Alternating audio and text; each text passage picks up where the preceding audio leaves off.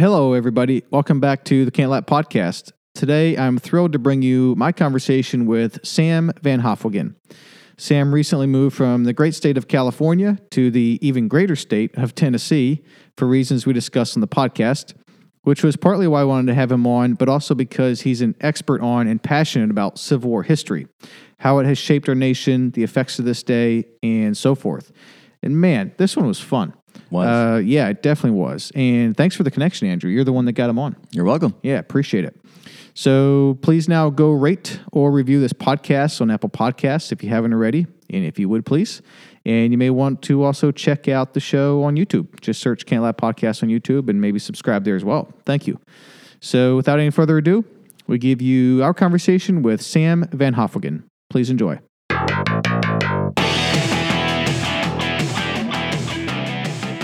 Sam. Oh. We go, my man. All right. Welcome to the podcast.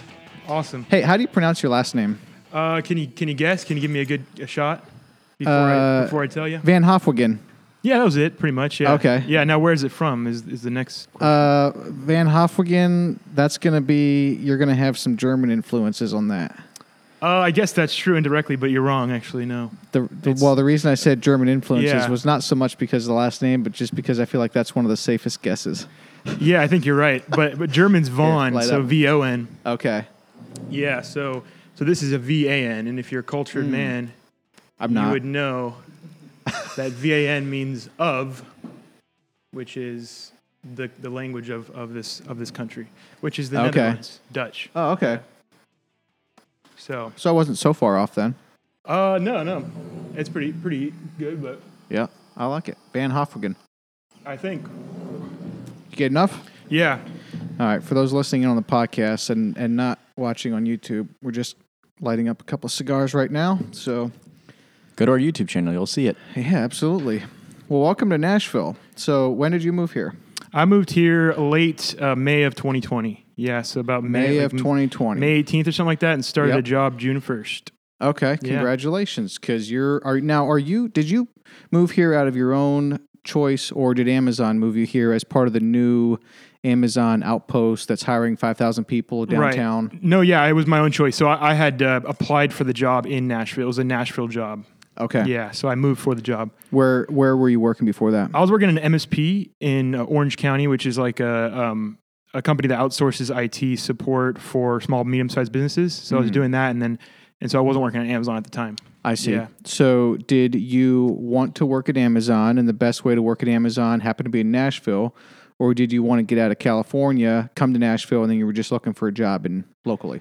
Get out of California. Yeah, so I was looking at a job, and Amazon's probably one of the big guys that is super down with hiring people out of state. Like if they have out of state applicants, they don't even look twice at it. Really? Yeah, they do all the time. That's why they moved to cities like Austin and Nashville. Okay. Because they can recruit people from all over the world, and they don't move to Detroit so they can convince like really high dollar, high skilled employees that you can't find anywhere else to come to a city that everyone wants to go to, like Nashville, Yes. like Austin. So it makes sense. Exactly. Yeah. So that's a very interesting point. So Amazon's not going to put a new office building in, say, Detroit, Michigan, and plan to hire 5,000 people there with hopes of them just, wanting to work at Amazon so bad they're willing to live in Detroit. Yeah. They're picking coal cities or growing cities or cities in areas that they know that the people that they want to work there are going to be happy living in those cities. Yep, exactly. Yeah, and because some of like the upper echelon of like the technical talent, they're trying to recruit from other big tech giants, and these guys that have experience that you can't get anywhere else. So Yes. these guys, they're trying to recruit and get them to move, and that's really hard. So they're working on these people for like multiple years. I so see. they can get them to come to Nashville easier if they're coming from Seattle or whatever. Okay. Or California. Just sort of like metaphorically whining and dining these people, like checking in every so often, Yep. like you still enjoying where you're working, keep us in mind, like that type of Yeah, thing. exactly. What does I that remember- look like to kind of work on someone over a period of a few years? I wonder. I remember I was watching a video. It was like this. It wasn't super famous, but it was talking about like recruiting at Amazon. They have all in-house recruiting. Okay. And so he was talking about that, like this talent that you can't find. It's not something you can go to school for. But it's in like the upper echelon, like senior software developer, innovation engineers, these kinds of guys that are just like crazy stuff, you know? Yeah. So Do you want it, by the way, do you want any bourbon to go with the cigar? sure. I mean, I kind of feel like I'd love that. It's a good, if we're going to be sucking on a cigar, we need a little bit of guidance to go along with that. This is a local Nashville company. Okay. Here, Guidance Whiskey, Jason Rigel. What episode number was that, Andrew, that he was on? I want to say 55. Thank you. All right, we got plenty here. Yeah. So you are here in Nashville, Tennessee, and because you got the job with Amazon, what was the hiring process like? Oh, it was crazy. So it was all remote. Obviously, I think it was easier probably to do it that way. There was a screening, a phone screening, and then if you passed the phone screening, it was more of a technical thing. Then you went to this this final day, and the final day was 4 interviews, 4 different people, like an hour each. Okay. Yeah. So, and those, I think before the COVID, I would have had to fly to Nashville to do it. Okay. For those 4 1 hour each final interviews. Yep. But because of COVID, even that was virtual? Yep. I did it all in my room. And, but it was crazy because you're talking to, there's like escalation points. So like one of the interviewers is like this really high up guy, that's talking to you. So it's really interesting. And then they have these leadership principles that are kind of like the 10 Commandments. That's super important. Everything's based on it. So I was just studying the leadership principles,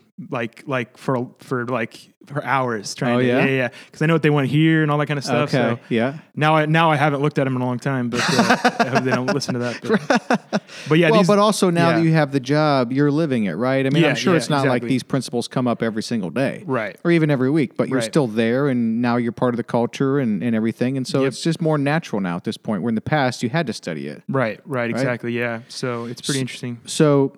Did you have someone refer you, or did you just find a job posting on LinkedIn or something and you literally just submitted your resume? What's the very first step? Yeah, I found a job posting. So it was I just applied for it. I think it was the first job I applied for, and it wasn't really ready to move yet. So I just kind of did it like as a joke. It was like, and then I after that applied for like 100 jobs. And then the first one that I applied for, probably the best one I applied for, they contacted me. So you applied for 100 jobs at Amazon? No, other jobs in Nashville. Like going recruiters. Once I got ready, like I'm gonna want to move. I'm gonna. Okay. Yeah, I was looking for other things. So that was the first job I applied for. Is Amazon. Yeah. Wow. So you applied for 100 give or take jobs in your particular area of expertise. Yeah. And Amazon was either your best choice or the only one you could get, or however that worked out. But you were happy with the Amazon job. Yeah, I mean that definitely. I mean, now that seeing like all the benefits that you got and everything is really awesome. Yep. So one of the interesting was I know, so there's a sign-on bonus, but if I were to put my California address for tax information, which I could have done because it was all remote, I think it would have been 60% taxed for sign-on bonus. And so what I did was I put my Airbnb address in Tennessee, Nashville, Tennessee, and it was 20%. Isn't that crazy? Wow. So that's how different it was. Yeah. The withholding on the employer's side of just the sign-on bonus. Yeah.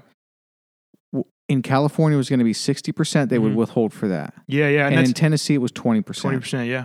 Yeah, and that's like, I know bonuses are always taxed more. Crazy. Right. So, and I knew that was true, but yeah. Well, they're taxed more, I think, because they always annualize your income, right? So if you're going to get a bonus, let's call it $5,000 or $1,000, whatever it was, they're going to take that bonus that you're getting and annualize that out and project that as if that's going to be your annual income, and they have to tax it at that rate. Right. I think that's why the bonuses are taxed higher. Correct me if I'm wrong. I think it's going to be like that for the second year bonus because I'm getting it monthly, but this was a one sum, so it was taxed individual.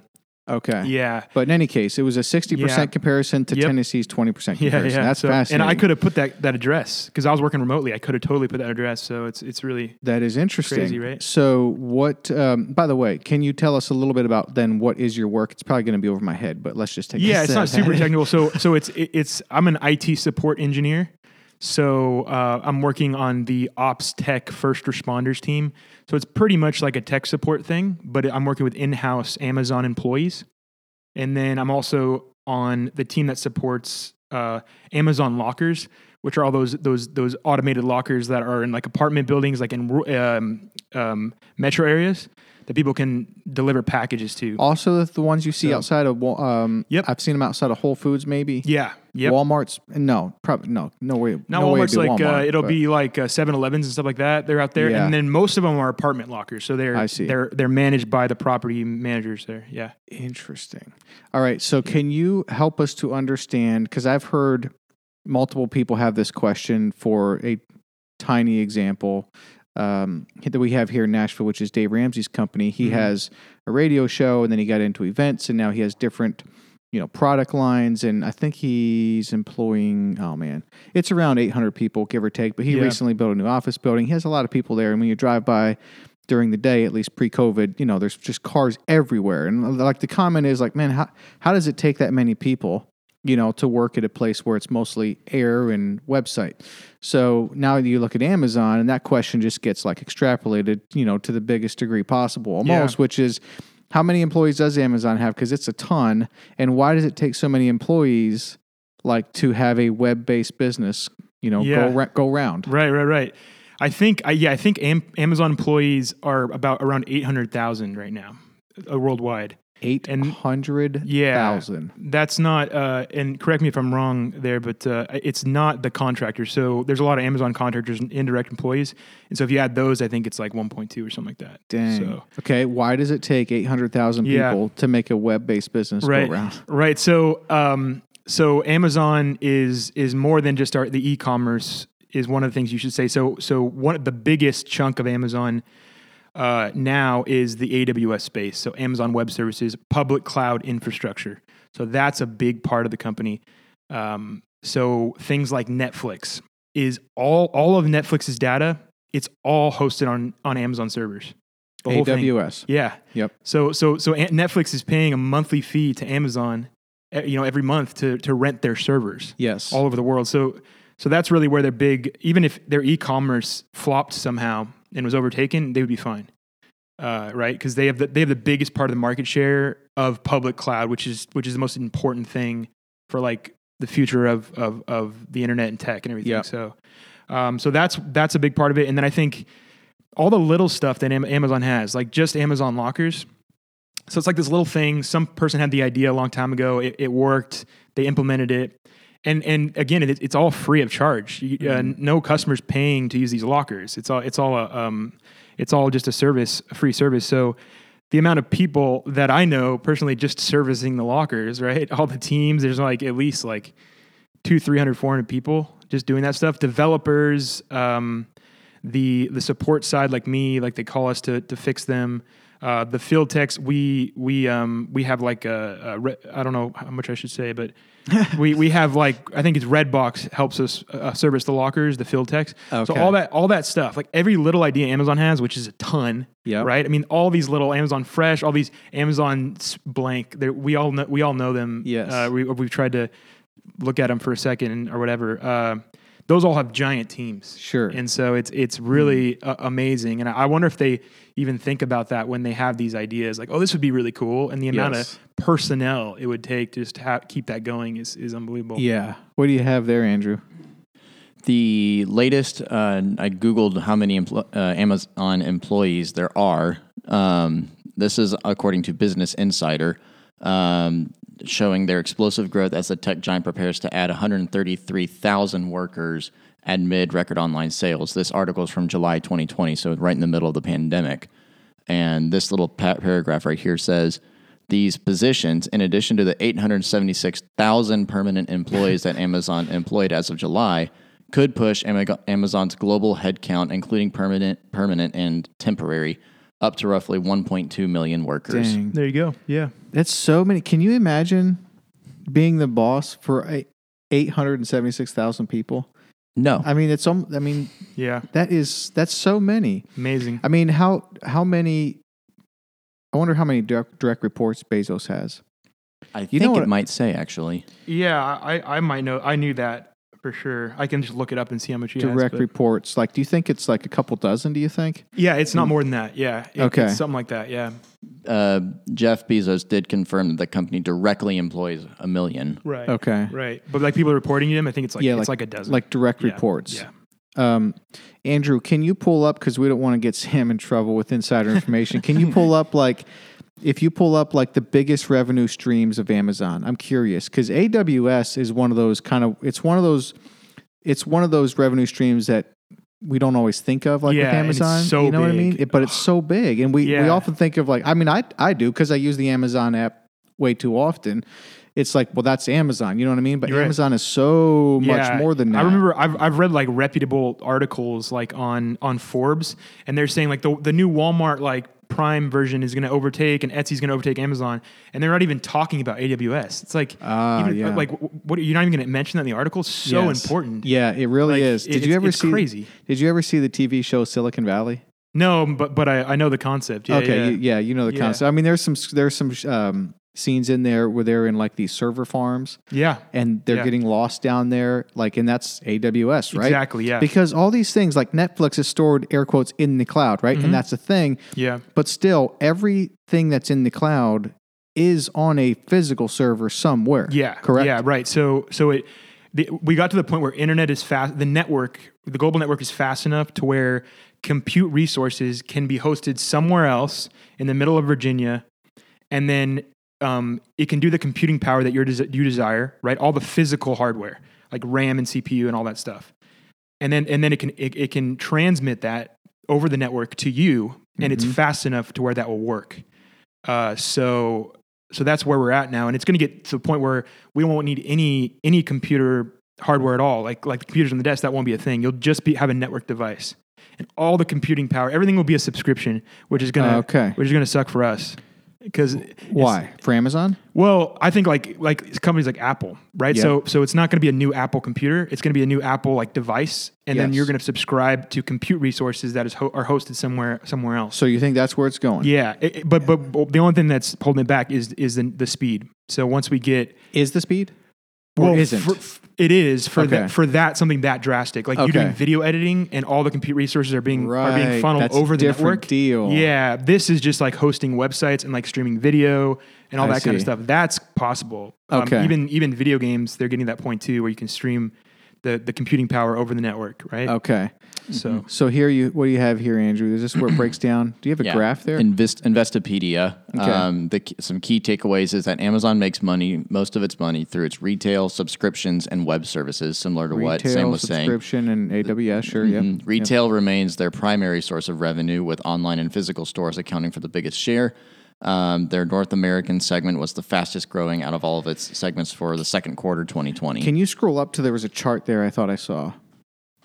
Right here. Okay, but that's North America, International, and AWS. Oh, dang, look at that. So North America, revenue from North America, Amazon 62%, international revenue 26%, and AWS is 12%. But then look at operating income. Oh, crap, look at that. Yeah, 58%. Of their operating income, though, AWS accounts for 58%. Yeah. So essentially, you could look at that as net profits, net operating profits maybe. Because I think when it's saying income there, it's talking about profits, not gross revenue. Look how profitable AWS is. 58% of Amazon's operating income is AWS. Right. 36% is from everything in North America, and only 6% is international. So the North America operations are more profitable than international operations, and AWS income is way more profitable than anything they have going on. That is. And then the market, when you look at the market share of public cloud, so the other two big ones are Google's public cloud, what do they call it? I think it's GCP. And then there's Azure, Microsoft Azure. And so these are the public cloud infrastructures, which are one of the most expensive things to do in the world right now. And then they don't even have a slip. The amount, it's 80% market share of public cloud is Amazon. So they aren't even close. 80% of the public market share is Amazon. Yeah, for cloud-based services. Of cloud-based services. So a majority of websites nowadays are probably hosted on Amazon servers. Yeah. That is total domination. Yeah, it's amazing. Yeah. Do we expect Amazon? So I know Google is getting beat up right now by who's beating them up in government? Who's over these things? It's basically antitrust. Saying they're a monopoly or FCC? Whatever. It's not that. It's. I just heard it today. Yeah, they're doing a hearing tomorrow about that. Yeah, that's like a senator hearing or something like that, right? whatever it is, like the Senate Oversight Committee. Yeah, one of the committees. That. Yeah. So is Amazon? Do we know that if Amazon's getting beat up? Because it didn't mention it in the article I read. It was just referring to Google. Yeah, I think they're doing. Amazon's doing a lot of censoring on their like streaming platforms too, because obviously they don't run like a search engine. So Google's always brought up because the search results and things like that, and then Facebook's brought up because of the social media. So like all the interactions is happening. So Amazon's platforms are not like that so much. Mm-hmm. But so well, just on Amazon there, I was going to ask you one more thing about that. Are you working out of the headquarters that they're going to build downtown? Because that's not built yet, right? No, I think it's like halfway done or something like that. Will you work out of there? I will, yeah. Okay. They just pushed it back to June of working remotely. So I have not ever been there. So you're working from your house right now. Yeah. I see. All right. Fascinating. Now, why did you want to move to Nashville to begin with? Because you mentioned that you wanted to move to Nashville and then you started looking for jobs in the city. Mm-hmm. So why Nashville? Well, okay. Yeah. So I think I fell in love with the region, I think, of the Southeast and the South in general. That was a big part of it too. And I mean, so I guess the low cost of living, the low taxes, the political climate, and then like kind of the historical part of it, and then the natural beauty, I think. I think weather, was that a big factor or not so much? Yeah, so California has the best weather in the world. Yeah. Mediterranean weather, desert coastal weather. You can't get better than that. You pay for it. Yeah. But it's also the flip side of it is it's boring, right? Okay. Everything's it's like one season. Yeah, one season. All the trees are fake in the sense that they were planted there and they're taken care of, and they wouldn't be there if you didn't take care of them in that sense. Oh, interesting. Here, trees are naturally, they grow and they're there. No one put them there. They're just there, you know? Yeah. So that was cool. Everything's fake. And to have your weather have a little more character is a cool thing. Yep. Now I might get sick of it, like people say, but yeah. I will say the winters in Tennessee or in Nashville, they can get a little on the long side, but it's what you compare it to. You know, like we came from upstate New York and we had winter 9 months out of the year out there, 8 months. You know what I mean? And it's like 2 foot of snow, 1 foot of snow. That's nothing that uncommon. 15 degrees, -5 degrees, that happened. So it depends what you compare it to. Here, it's a lot of like 35, 40 degree weather, rainy, like today. Like today feels like it could honestly be a day in January. And so so it's not awesome, but you do get 4 seasons. Right. And I like the weather here. It has character. Yep. And you said Orange County. Orange County, So give me some cities. What were you close to? So Orange County's 10 counties. I was in Huntington Beach, which is one of the beach cities. It's right below Newport and next to Seal Beach, Newport, Laguna Beach, all those beach cities in Orange County. And so I was about 10 minutes from the beach. Okay. And how, like, where is that between San Francisco and LA? Is it south of LA? It's south of LA. So you have LA City, LA County, and then right below it's like an Orange County, which is basically a suburb of LA. So you're between LA and San Diego. Yep, exactly. Okay. Yep. Now San Diego, that is nice. It's nice city. Yeah. And it's really nice. What people know about Orange County is that's where Disneyland is. So Anaheim is Orange County. Okay. So that's probably the easiest way to look at it. If you're going to go to Disneyland, it would be Orange County. So did you have any family here, or have you visited Nashville before? Nope. No, not even. I had no family. I knew no one. I had never visited. And you didn't visit before you moved? I visited last year alone, but I went to East Tennessee. I flew into Atlanta and drove in a big circle and visited like all these small cities, but I never went to Nashville. Wow. But, you moved here without visiting. Yeah. Welcome, man. Yeah. Welcome home. Yeah. I hope you like it here. I do. Yeah. It's been great. Everyone's been so nice. Good. And, I really feel that hospitality, that Southern hospitality. That's a real thing. I think it is. Yeah. It is. It is. How did you find... Do you come to Emmanuel, Nashville? Yeah. That's how you met Andrew? Yep. How did you find Emmanuel? So I was looking for a church. I think probably the Acts 24 network online is where Acts 29? Acts 29, sorry. Acts 29 is probably where I found it. Oh, yeah, thanks. And that's where I saw it. And then I was just looking at some of the preaching. I think who sold me on it was Sam Alberry. Oh, yeah? I think I was watching him. I didn't know who the pastor was or anything like that or any history. So I think I just watched a little bit of Sam Alberry. Did you know Sam Did you know who he was before you saw? No, I didn't. I found out later that he was, at RZIM and the Gospel Coalition, all that stuff. Yeah. But just the way he was orating the gospel was exactly what I needed. So yes. It was cool. Beautiful. That's cool to hear. So we lost Sam with visa issues, but we're getting him back soon, hopefully. Yeah, I can't wait. I've never met him, but I miss him already. So. Oh, yeah? That's very cool to hear. I'm sure Sam would love to hear that. Sam is, dude, he's the real deal, man. He is, I have so much respect for Sam. Yeah. And he is a master communicator. He's a good author, too. I haven't read a ton of his books, but very good communicator. 7 Myths About Singleness is the one I read by him, and one of the most insightful books I've probably ever read. Yeah. And I read a lot. Well, he is also very experienced with standing up for the truth when it's not popular to do so. Yeah. He was with the Anglican Church in England. Oh, right. And Andrew, you might know a little bit more about this than I, but my understanding was the kind of Anglican Church as a denomination over there sort of went pro-gay. Yeah. And Sam didn't think that was, what the Bible was saying. Yeah. What's interesting about Sam, though, is he's public with his same-sex attraction. Right. But he does, he thinks that marriage is for man and woman. Sure. And so that's something that he deals with, but he's not going to act on it or anything like that. And he's open about it. Sure. I just find that's kind of rare, in like Christian circles for people to be open with that. That's usually that's something that you want to keep a secret. I really respect Sam for being open with that and writing books on it. Oh yeah. And then, so anyhow, dealing with just that being the stance and him not being, keeping that stuff private, him being public with all of those things, and then preaching on those subjects and writing books about it, and then, how he kind of dealt with the Anglican Church over there. I mean, this guy is he's got a backbone of steel. Yeah. I mean, he really does, but he deals with, is that Sam right there? Yeah. I thought I was hearing him in my head. Yeah. How it happens often. But it's not like the guy has just a magical backbone of steel. He has anxieties and fears like all of us. He's a person, you know what I mean? But he refuses to, move off the message of the gospel and the truth of Scripture. Yeah. What do you have there, Andrew? This is a YouTube video of Sam Albury. It was the first time I was ever introduced to him. I didn't realize who he was at the time. I just more or less saw this video on my Facebook feed.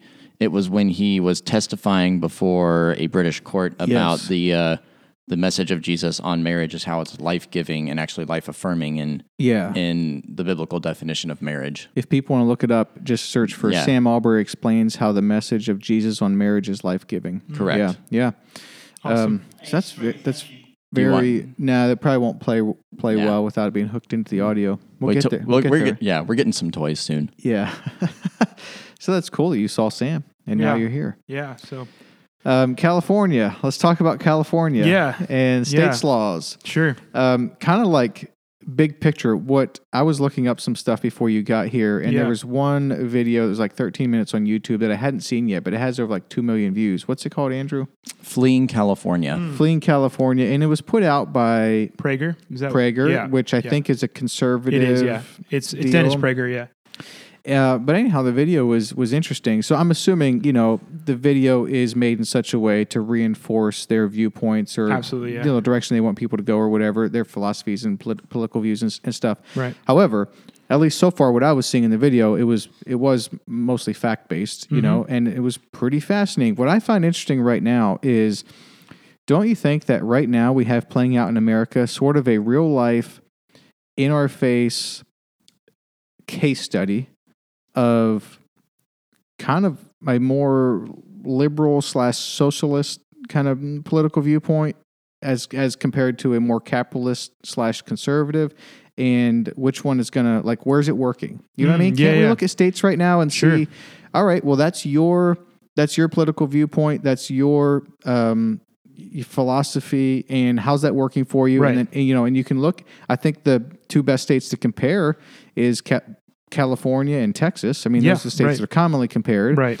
And with California, you have a very liberal Democrat sort of more left-wing They got. I guess in some way a little bit more socialist. Is that fair to say? Yeah, they have a supermajority in the state legislature. So it's a great experiment to see.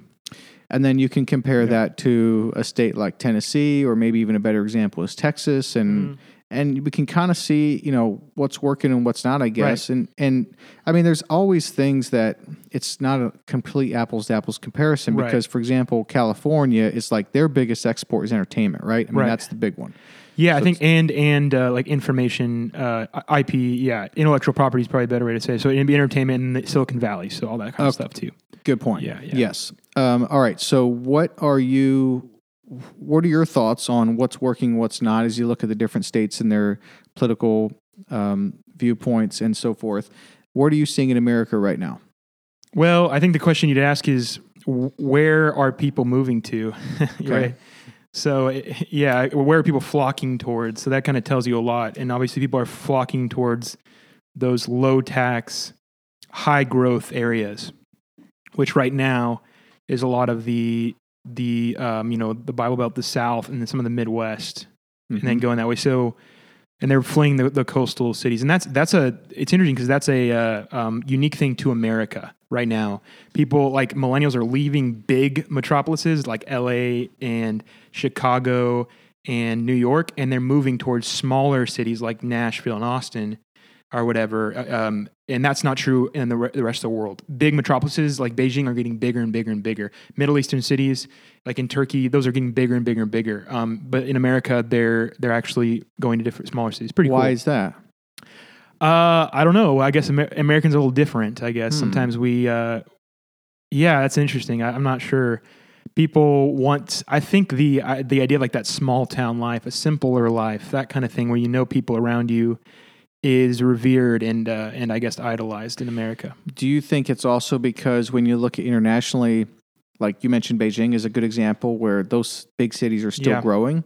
Yeah. Do you think it's that if you look at your other options of where to live there, you're not going to have a difference in laws or regulations or maybe even lifestyle? Probably lifestyle, because if you live in the country, that would be a very different lifestyle. But you don't have the differences in taxation and regulation. Sure, like the federal system, like different states that have different governments. Exactly, right? They wouldn't really have that internationally so much, would they? That's one thing that's unique to America is you can live in different states and have a very different experience of the government in terms of taxes and regulations and stuff. Yeah, I think you're right. Whereas internationally, I mean, I'm just thinking there's places I like being around cities. If it's like I think Nashville is a great mix.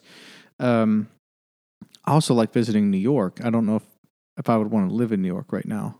But California is a great place to visit too. I tell people that all the time. California is awesome. I mean, it's one of the most beautiful states in the union. Mm-hmm. I mean, it's the different climates. It's got the tallest trees in the world, the oldest trees in the world, and the widest trees in the world. Isn't that amazing?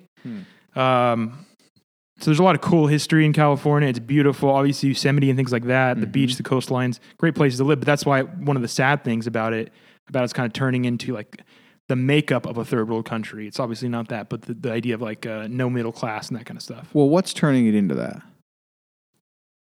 Well, so I think it's the politics, of course. The difference between North Korea and South Korea, it's just politics. The people are the same, so it makes sense. Politics does matter.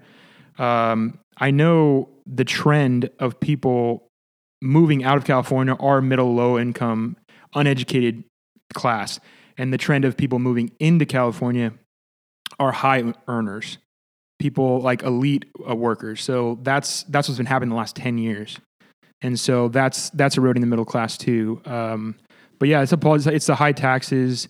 It's things like that. Yeah, it's definitely politics. Regulation, part of it too. I know there was a lot of people that were tired of being locked down. Apparently. Yeah. Well, when did you move here again? Yeah, so 5 months ago. So I was out at the beginning of COVID. I was out at the beginning, but the funny part, or the interesting part that I want to see maybe in like 5 months from now is the data of how the COVID pandemic exacerbated people moving out of California or people from other states too. Yeah, exactly. Yeah. But what's interesting about you saying like high earners, upper class people moving into California, that seems to go against logic, doesn't it? Like, why wouldn't they move to lower tax states? Yeah. I wonder. I think it's because of majority of the jobs in California are those high income jobs. I think the high earners that are moving out of California are the business owners. Like corporations are moving out, but like the earners themselves. I know there's cities. There's a city in Orange County that it's filled with just like South Koreans, Chinese, super like educated, super high income people, and there's no like normal kind of middle class like whites there at all. Like Irvine is mostly Koreans, and they're like people that are extremely successful, and so it's an interesting phenomenon that you'd see that in that way. That is interesting. Yeah. So are they living there because they figured out how to get around the tax code in California, and they figured out how to live there and still not be taxed either at their business level or personal level? Somehow they're getting around the taxes, like having either right. like their company's either international or it's in another headquartered in another state, but they happen to live there. Is that what they're doing, or they're so wealthy and making such a great income that they don't care to pay the higher taxes in California? Yeah, I wonder. It's probably both. I know majority, like California hasn't lost, it's only the net loss of immigration like last 10 years. It was only like 90,000. So like, it's not like, even though there's been a ridiculous amount of people leaving, there's also been a lot of people moving in, but most of those people are out of country migrants. So that are moving in. Yeah. And a lot of those aren't high earners. So, but they are moving in because there's so many established enclaves where people can go and they, places like Little Saigon in Orange County, like, so, and they don't have to, it's these migrant enclaves that are easier for you to make the move. So it makes sense, even though California is a terrible place in terms of like economics to do that. Yep. Yeah. But it's an easy place to migrate into. Yeah. For a lot of for the immigrant communities. I see. Yeah. To your point, I saw a stat before you got here. It was like 2017 or 2018. 700,000 people had moved out of California, but 500,000 people had moved in. Yeah, so that year it was a net loss of 200,000. Yeah, so people are still moving there, which is interesting. Yeah, that is interesting. This stat is hard to believe, and I think it kind of speaks to the politics a little bit. So, right, on an annual basis, California spends more in what was it, Andrew? It's in the Evernote there.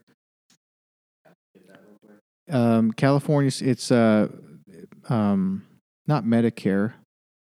Medicaid. Yeah, that's California. It's California's Medicare. Welfare. Yeah. California spends more annually on welfare than Oregon, Nevada, Arizona, Utah, Idaho, Montana, North Dakota, South Dakota, Nebraska, Kansas, Oklahoma, Texas, Arkansas, Louisiana, and Hawaii combined. Yeah. And that includes Texas. So much. The big state, Texas. Yeah. I wonder what the population comparison is between California and all those other states. It's a lot. I mean, California's 40 million. 40 million. Yeah, I believe. Of America's 335 million. Yeah. So California is about 15% of our entire country. Mm-hmm. So when you look at a stat like that, is it possible that the population of California is equal to all those states I just listed off as well? And if that's the case, well, then of course they're going to spend, you know what I mean, about that much. Right, yeah. So definitely. That might be one of those areas where the statistic it's accurate, but it also it helps the cause of that video. Sure, you know sure. what I mean? Right, yeah. I think another interesting thing about the whole interstate migration that's happening is people are moving for political reasons, like the political climate. Not even like what politics are doing, but like just there's a great study. I think it was done in the end of 2019. It was Berkeley, UC Berkeley, into IGS, the Intergovernmental Studies, and they had on that survey like that signifier, like, oh, are you moving for political climate? And they were baffled about how high it was. And so I think they said out of all California voters, not just people, but just the voters, 50% have considered or somewhat seriously considered or somewhat considered moving out of California. 50% of the voters. Wow. Yeah. And so the question that comes up is who's moving out of California, right? Are people Californiaing Texas, right? Don't California my Texas. Yes. Or, is it turning that way? And so that's an interesting phenomenon because I've seen great arguments for either side. That majority of people moving out of California are actually more conservative Republican voters moving for political climates. But I think in that study, they had seen that out of, I think it was like 50% or 60% of very conservative voters wanted to move out of California. I think very liberal voters was like at like 20%. Okay. So it seems like the trend is majority. And then also there was an exit poll in 2018 with the Senate race in California, Beto O'Rourke and Ted Cruz. The exit poll showed out-of-state people that have moved that year. So it wasn't just California, but out-of-state, they were 15% favoring Ted Cruz. So out-of-state voters were actually 50% up on Ted Cruz, which is really kind of goes against the narrative like Texas is moving blue and that kind of thing. So it's very interesting.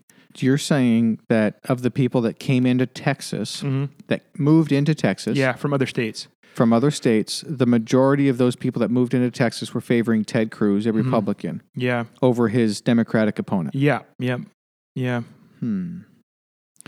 So then that would speak to there being not maybe a huge pressing threat on Texas becoming the next California.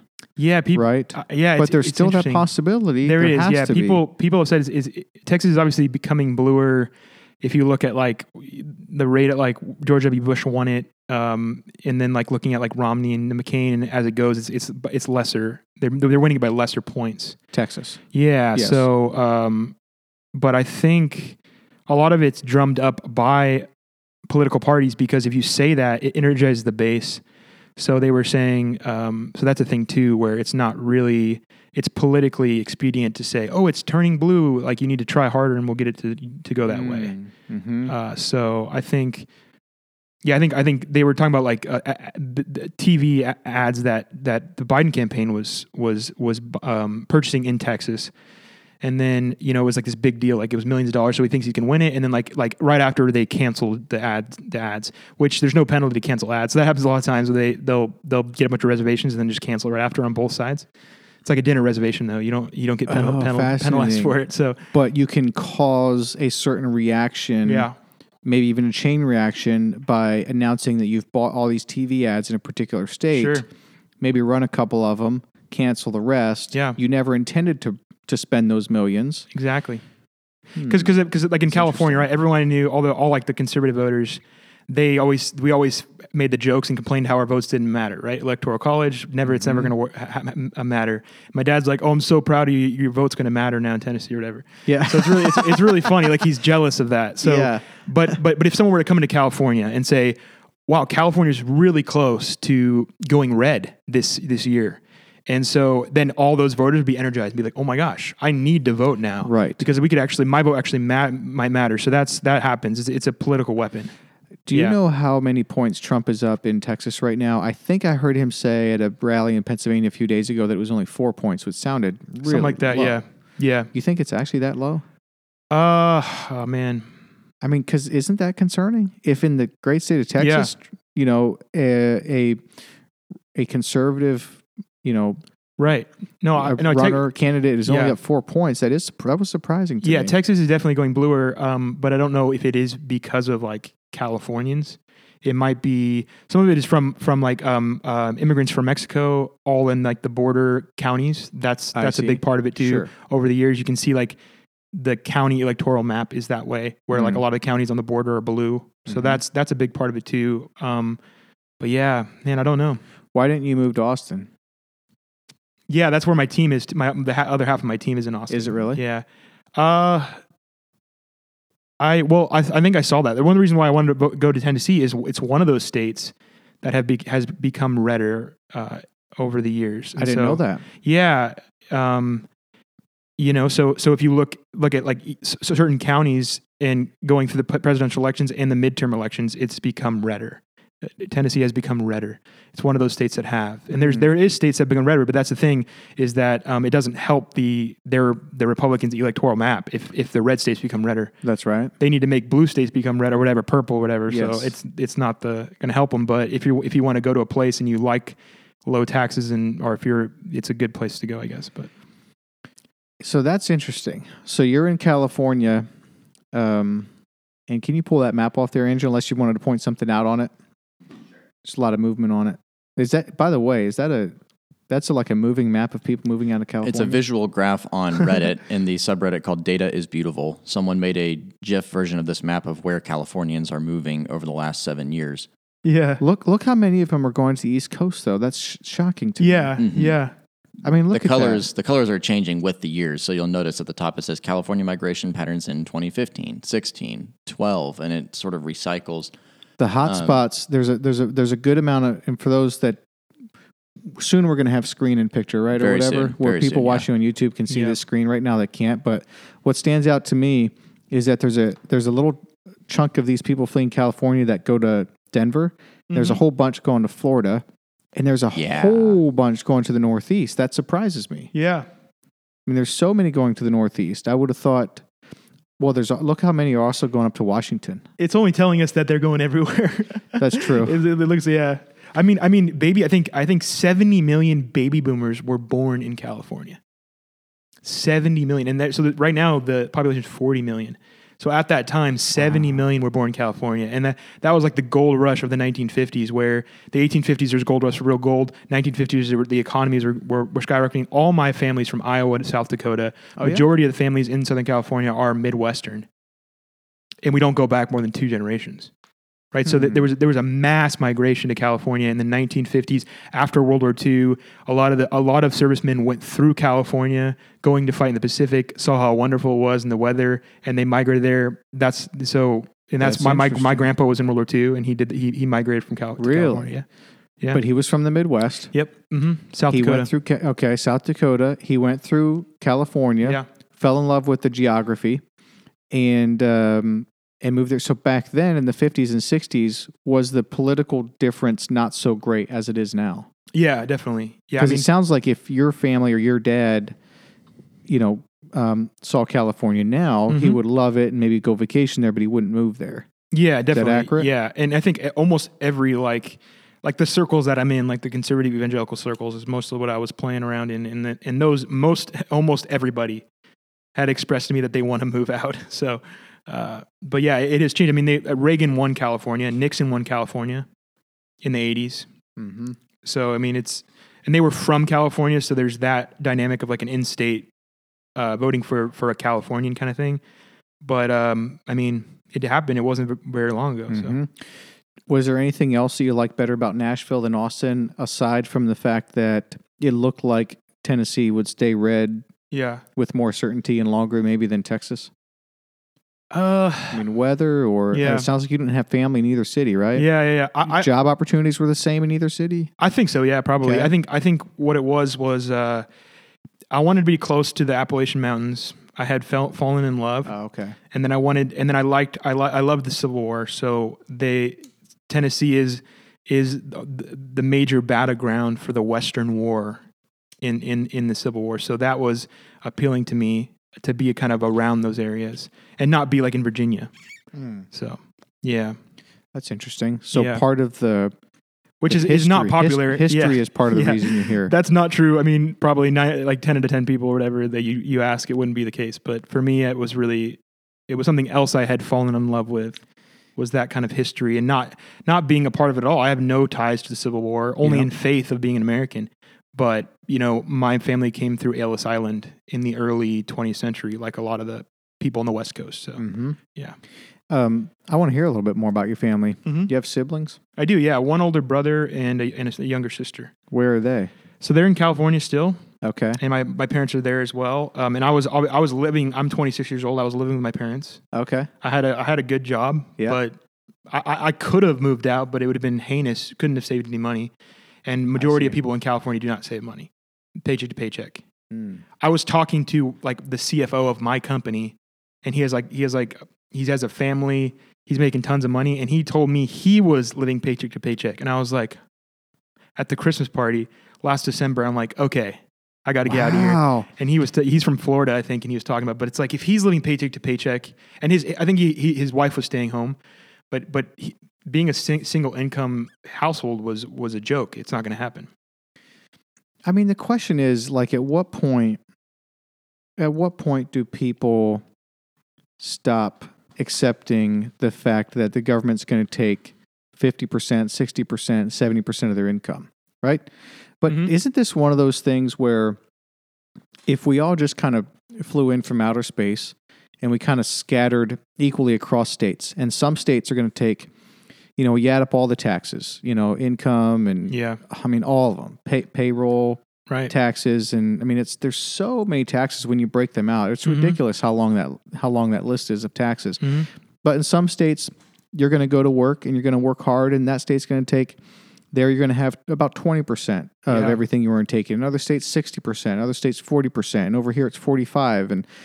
And over here, it's 65%. Like, quickly, we'd all be like, yeah, I love it here, but man, that's 65% compared to 20%. Boom, I'm moving. Yeah. But there's this, it's like the concept isn't of like putting a frog in a kettle of cool water and he's comfortable and you turn the heat on and doesn't feel it until he's dead. Yeah. I feel like that's how taxes is a lot of times absolutely. too, because we don't really just wake up one day and like, no. I'm not going to go to work and have 60% of my income taken. That's unacceptable. Right. I'm not going to work that hard. So when you think about 60% as a percentage of your income, that's one thing, but then think about working January through, what is that? January through August? Yeah. So you work January through August, and now you've paid off the government. Yeah, and now you get to work September through December, and you get to keep that. It's absurd. Yeah. It's absurd when you think about it in those terms. Right. But we don't think about it in those terms. We just think about it like, oh, yeah, taxes, blah, blah, blah, ha, ha. It's like, I wish it were lower, and we just go back to work. We're just like... Right. We're just like mechanical at this, you know? But then sometimes you wake up and like, no, I'm not going to do that. I'm going to move around and I'm willing to have someone take 30% of my income. I'm not willing to have someone take 60% of my income. But then you have plenty of those people like the guy with the family who's making probably decent income. Yeah.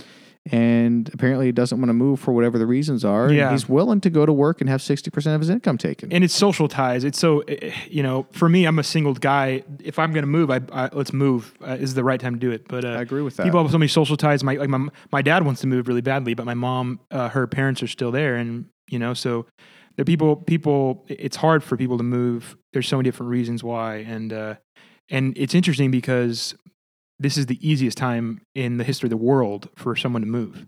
It was a missionary that had gone to like India or China, and I think like a one-way ticket. It was one of the Bible translators, but just to get his family like one way was like $200,000 in today's money, right? Wow. So it's like it's the most crazy thing in the world. And they're on a boat like a lot of times. So it's like, and there wasn't any commercial transportation. So it's the easiest time to move. And so because that's true, and the amount of moving that's happening in the last 10 years, we're not going to realize how much it will change the electoral map, the cultural map in 20 years from now.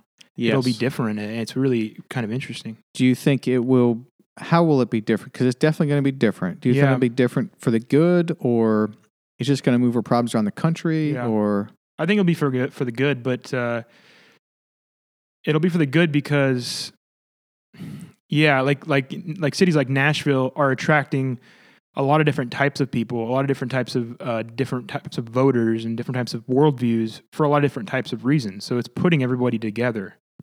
But because so much of our community has moved online, then you're still in this like worldview bubble, even though you're living with other people. So that's the problem. That is interesting. Yeah. That's interesting. Because some of the Civil War, like how different the cultures were between the South and the North.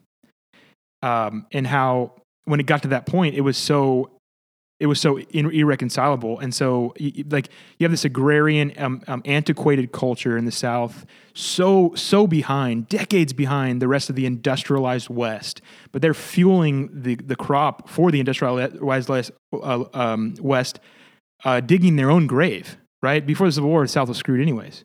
And so, because they weren't industrializing like the other places. It's unbelievable the way, like the train station in Chicago, it was like the biggest train station ever. It was unfathomable. And they say, why do you build it so big? In like 10 years time, it was outgrown.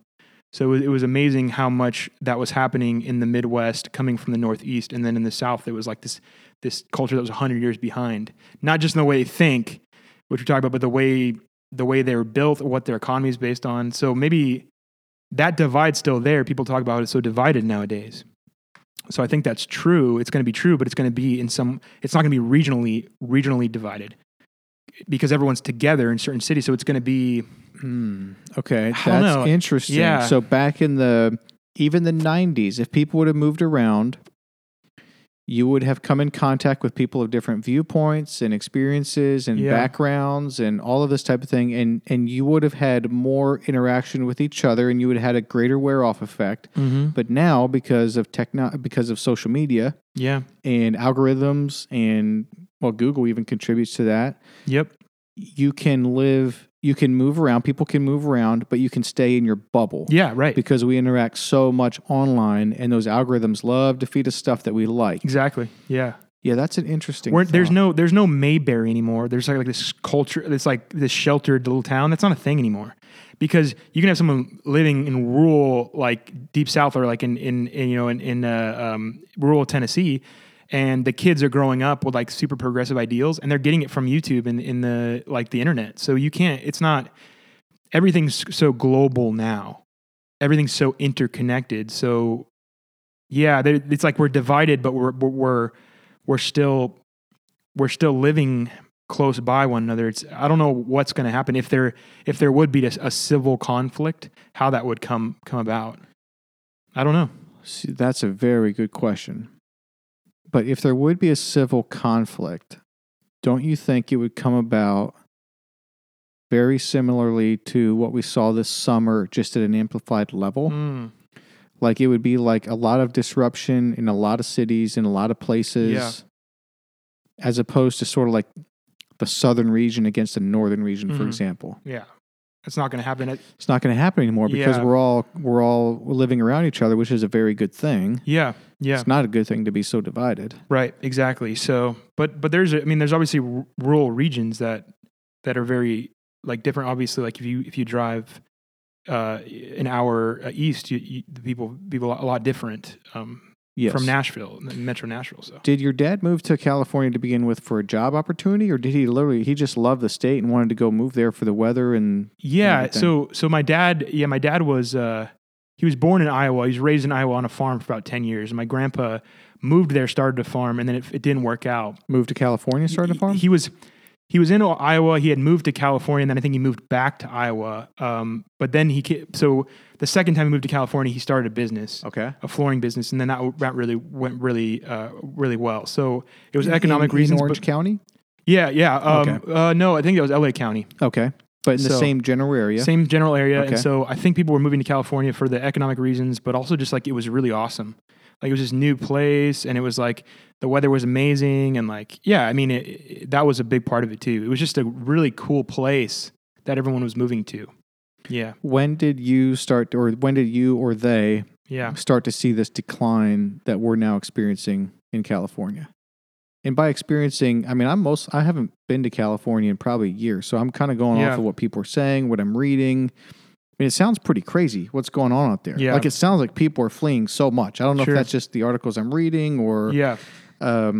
But the homeless, I mean, that's become an issue. I mean, there's people walking out of their $5 million homes. They open their gate and there's needles on the street. I mean, and there's people in tents and... Yeah, and it sounds crazy. It sounds crazy, and that it seems like that's like a conservative right-wing talking point where it's like, oh, it's terrible, and there's feces everywhere. But it's like, I didn't believe it. I was like, okay, yeah, but you go to it, and it's true. It's true. You go to LA. You go to LA. You go to San Francisco. I mean, it's unbelievable. I mean, and there's homeless everywhere. Every overpass. I remember like the greatest way of talking about LA is that like I come off the freeway coming from OC. And there's a guy with a brand new Ferrari right at the intersection, and then right next to him is a tent. It's a tent city right on the overpass, and they're sitting right next to each other. And there's this guy like washing himself in this gross water, and he looks absolutely insane, like a mental patient. And they're sitting right next to each other that way and living in the same place. I mean, it is crazy. Someone was saying, it's a very well-known comedian. I can't think who it was now. He was in like a good part of town. And this is the type of guy who would have like a multi-million-dollar house, and he was at the park with his kid. And some homeless guy was wandering around he got a sword somewhere. And he's just wandering around like sticking the sword into the ground. Right. And he just walked away with his kid and they left. Yeah. I'm like, you can't, people aren't going to put up with that kind of a quality of life, right? I mean, and how did this happen? How did all the homeless, how did this situation come to be? I think it was like, in the sense that like, come to California 1850s, there's gold to be made, right? There's this kind of like half-truth lie. So everyone came and tried to pan for gold. So in that sense, a lot of like vagabonds and like homeless people that kind of are like that by choice, they heard, wow, come to California. The weather's great, but there's a lot of welfare programs for homeless. And Ooh. there's no enforcement. So you could camp anywhere or set up shop or whatever, and you'll never be moved. And that's true. So I remember talking to a guy. Really? Yeah. I was in the OC at a park. Super. What's the OC? Orange County. Okay. Sorry. Yeah. Right. So I was in Orange County at a nice park in Costa Mesa. And a homeless guy was talking to me, really nice guy, had a Southern accent. So I started talking to him about it. He was from North Carolina, and he was kind of, it was so funny because like he had come in here for that reason, but now he was like disenfranchised with it. He's like, oh, I want to move back home and all that kind of stuff. And then, interesting. And he was talking about how like it was not as good as they said it would be. And he was kind of a homeless guy by choice, which I think is a lot of times the reason why. Or they're very like drug addiction and mental illness. Yes. So, but he was saying, I was saying, so he talked to homeless people all the time. It's like, so where are these people from? He's like, bro, they're from all over. None of them are from California. So I think California has 50% of the nation's homeless population. 50%. Yeah. About give or take 15% of the population and 50% of the homeless population. Yeah. And it's not because everything went wrong in California and everyone laid everyone off and no one had jobs and everyone became homeless. No. It's more because the state has such good welfare system that homeless people move in to be taken care of by the state. Being taken care of by the state, and then also there's no enforcement, so they can do whatever they want, and they're not going to be. They can. There's no squatter laws. To use an antiquated term, they can go wherever they want, and they won't be enforced. I remember I was in Oakland, like San Francisco area, and there was whole like beautiful brand new parks that were completely overtaken by homeless in the middle of these nice areas, just tents everywhere, and they've been there for months. And no one's doing anything about it, and that's not a thing. I think so.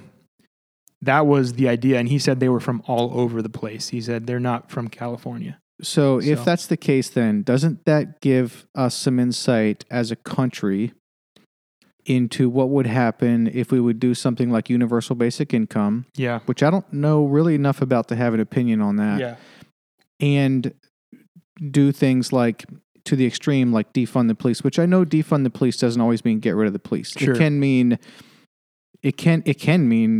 we keep funding the police. Well, I guess by definition, you wouldn't keep funding the police the exact same. But the one the thing I found interesting with defund the police was to incorporate more social workers. Mm-hmm. And when someone's missing a dog or there's a mental health interaction, or something like that the police aren't going to those quite as quickly, which sounds like a fine idea to me. But getting rid of the police, we could look at California then as a case study and say that might not be a good practice, because this is what happens when we don't have laws or we don't enforce them. Mm-hmm. And we give people, I don't know, too much of a handout, which I hate to say. I mean, because a lot of people need help, right? So exactly, we want to help, but if there's no incentive to work, then this is what you're going to wind up with. Right. Yeah, no, I agree. It's so crazy. And how do you remedy, like now where they're at now, like what do you do at that point? I mean, it's so crazy. I know I think San Diego County did a good job with their homeless issue. They had emergency shelters. So they built up a bunch of emergency shelter infrastructure, and then when they say, hey, we have emergency shelter, you need like people that were building at tents, you need to go to that emergency shelter. If you don't, we'll throw you in jail, I guess. And so, because they give them an outlet, and so that worked out pretty well. But a lot of people, they don't stay there. I don't know. It's so hard, and it's just a sad thing that the church, like churches and culturally churches were taking care of homeless, and now it's not the case, and the government's taking care of homeless, and they're not doing a good job about it.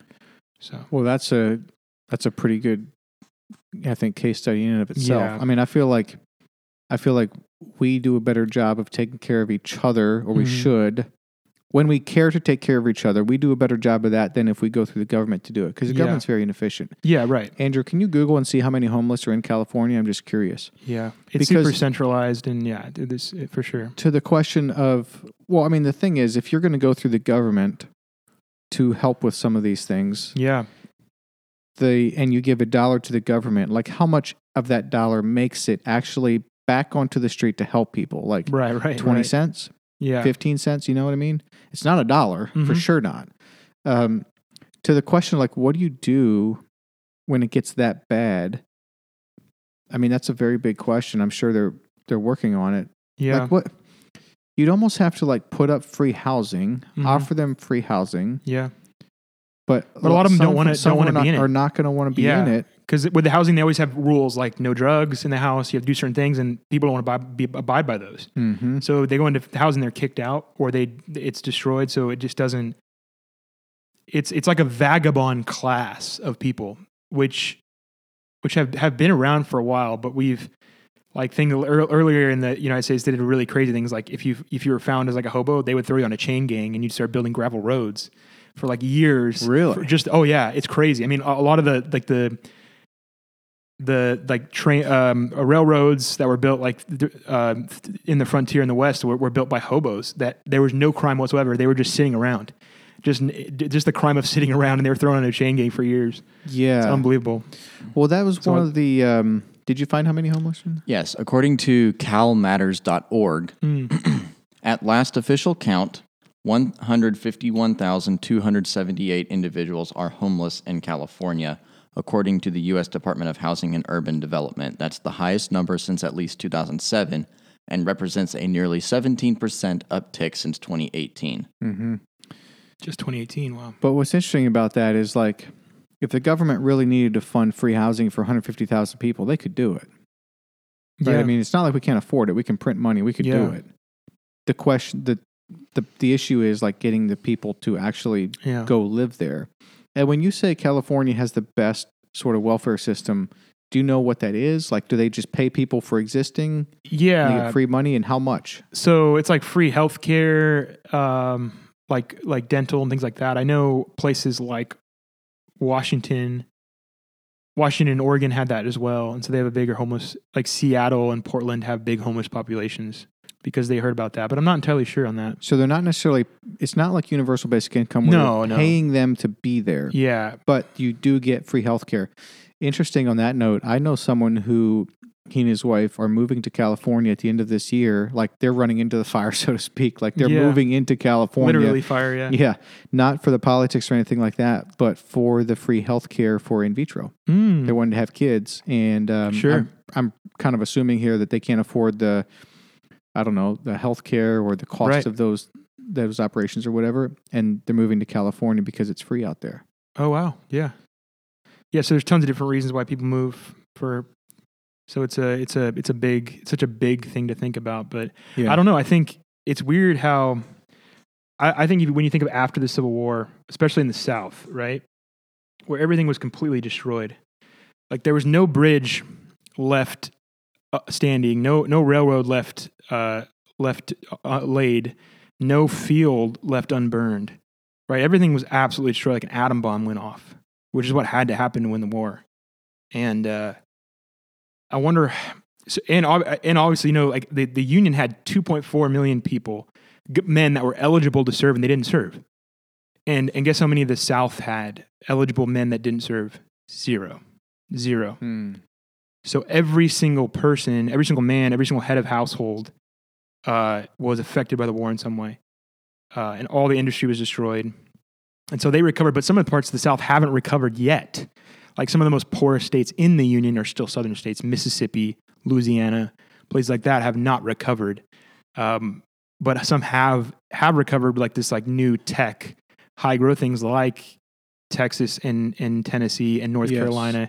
So, and now people are flocking to these states that were historically destroyed, leveled to the ground, and had not recovered yet. So it's that is interesting. Yeah. I want you to go deep on the Civil War for us. I do not know. I'm not a history buff here, so I want to hear that. But you just said something that was interesting to me, and it kind of I kind of like, it could be one of those things where, like we were just reading that stat there about how California spends more annually on welfare than we listed off. Like, how many states we listed off? Like 15, like so many states. And that's true that California may spend more than those states combined. But then if you also don't know the population of all those other states, right, it might be that they spend more than those other states on welfare for good reasons. Like, it sounds like maybe they do spend a little bit too much on welfare, or more than they should, or more than they can afford, or whatever. But also, like, you're only getting part of the story. Right. You mentioned something that was interesting to me, which is that back whenever it was, if you were a hobo, you were, what is that? Basically someone who's just vagabonding, has no job, just kind of living life out. Just if you were sitting like in the town square on a weekday and you weren't going to job, you could be taken by one of those gangs and just completely lambasted into like the government, like that was a thing. The government would take you. So it wasn't like some rogue gang would come pick you up. Yeah, I wonder if it was government or it was companies that were like unregulated, people that were like building the railroads and stuff like that. But like, it was the whole like, oh, brother, we're out, that kind of thing, where they're like on a chain gang. Okay, like, yes. So they were prison gangs, but they were also just like hobos and stuff. Okay, interesting. So I was aware of that, but the context that I read it in, it was in a book that I read this summer, the book was about racial inequities, and its point was that we had slavery, and then if you were, a black man who wasn't able to get a job quickly, they would grab you again and put you to work in these gangs. Right, okay, right. That happened too. Yeah.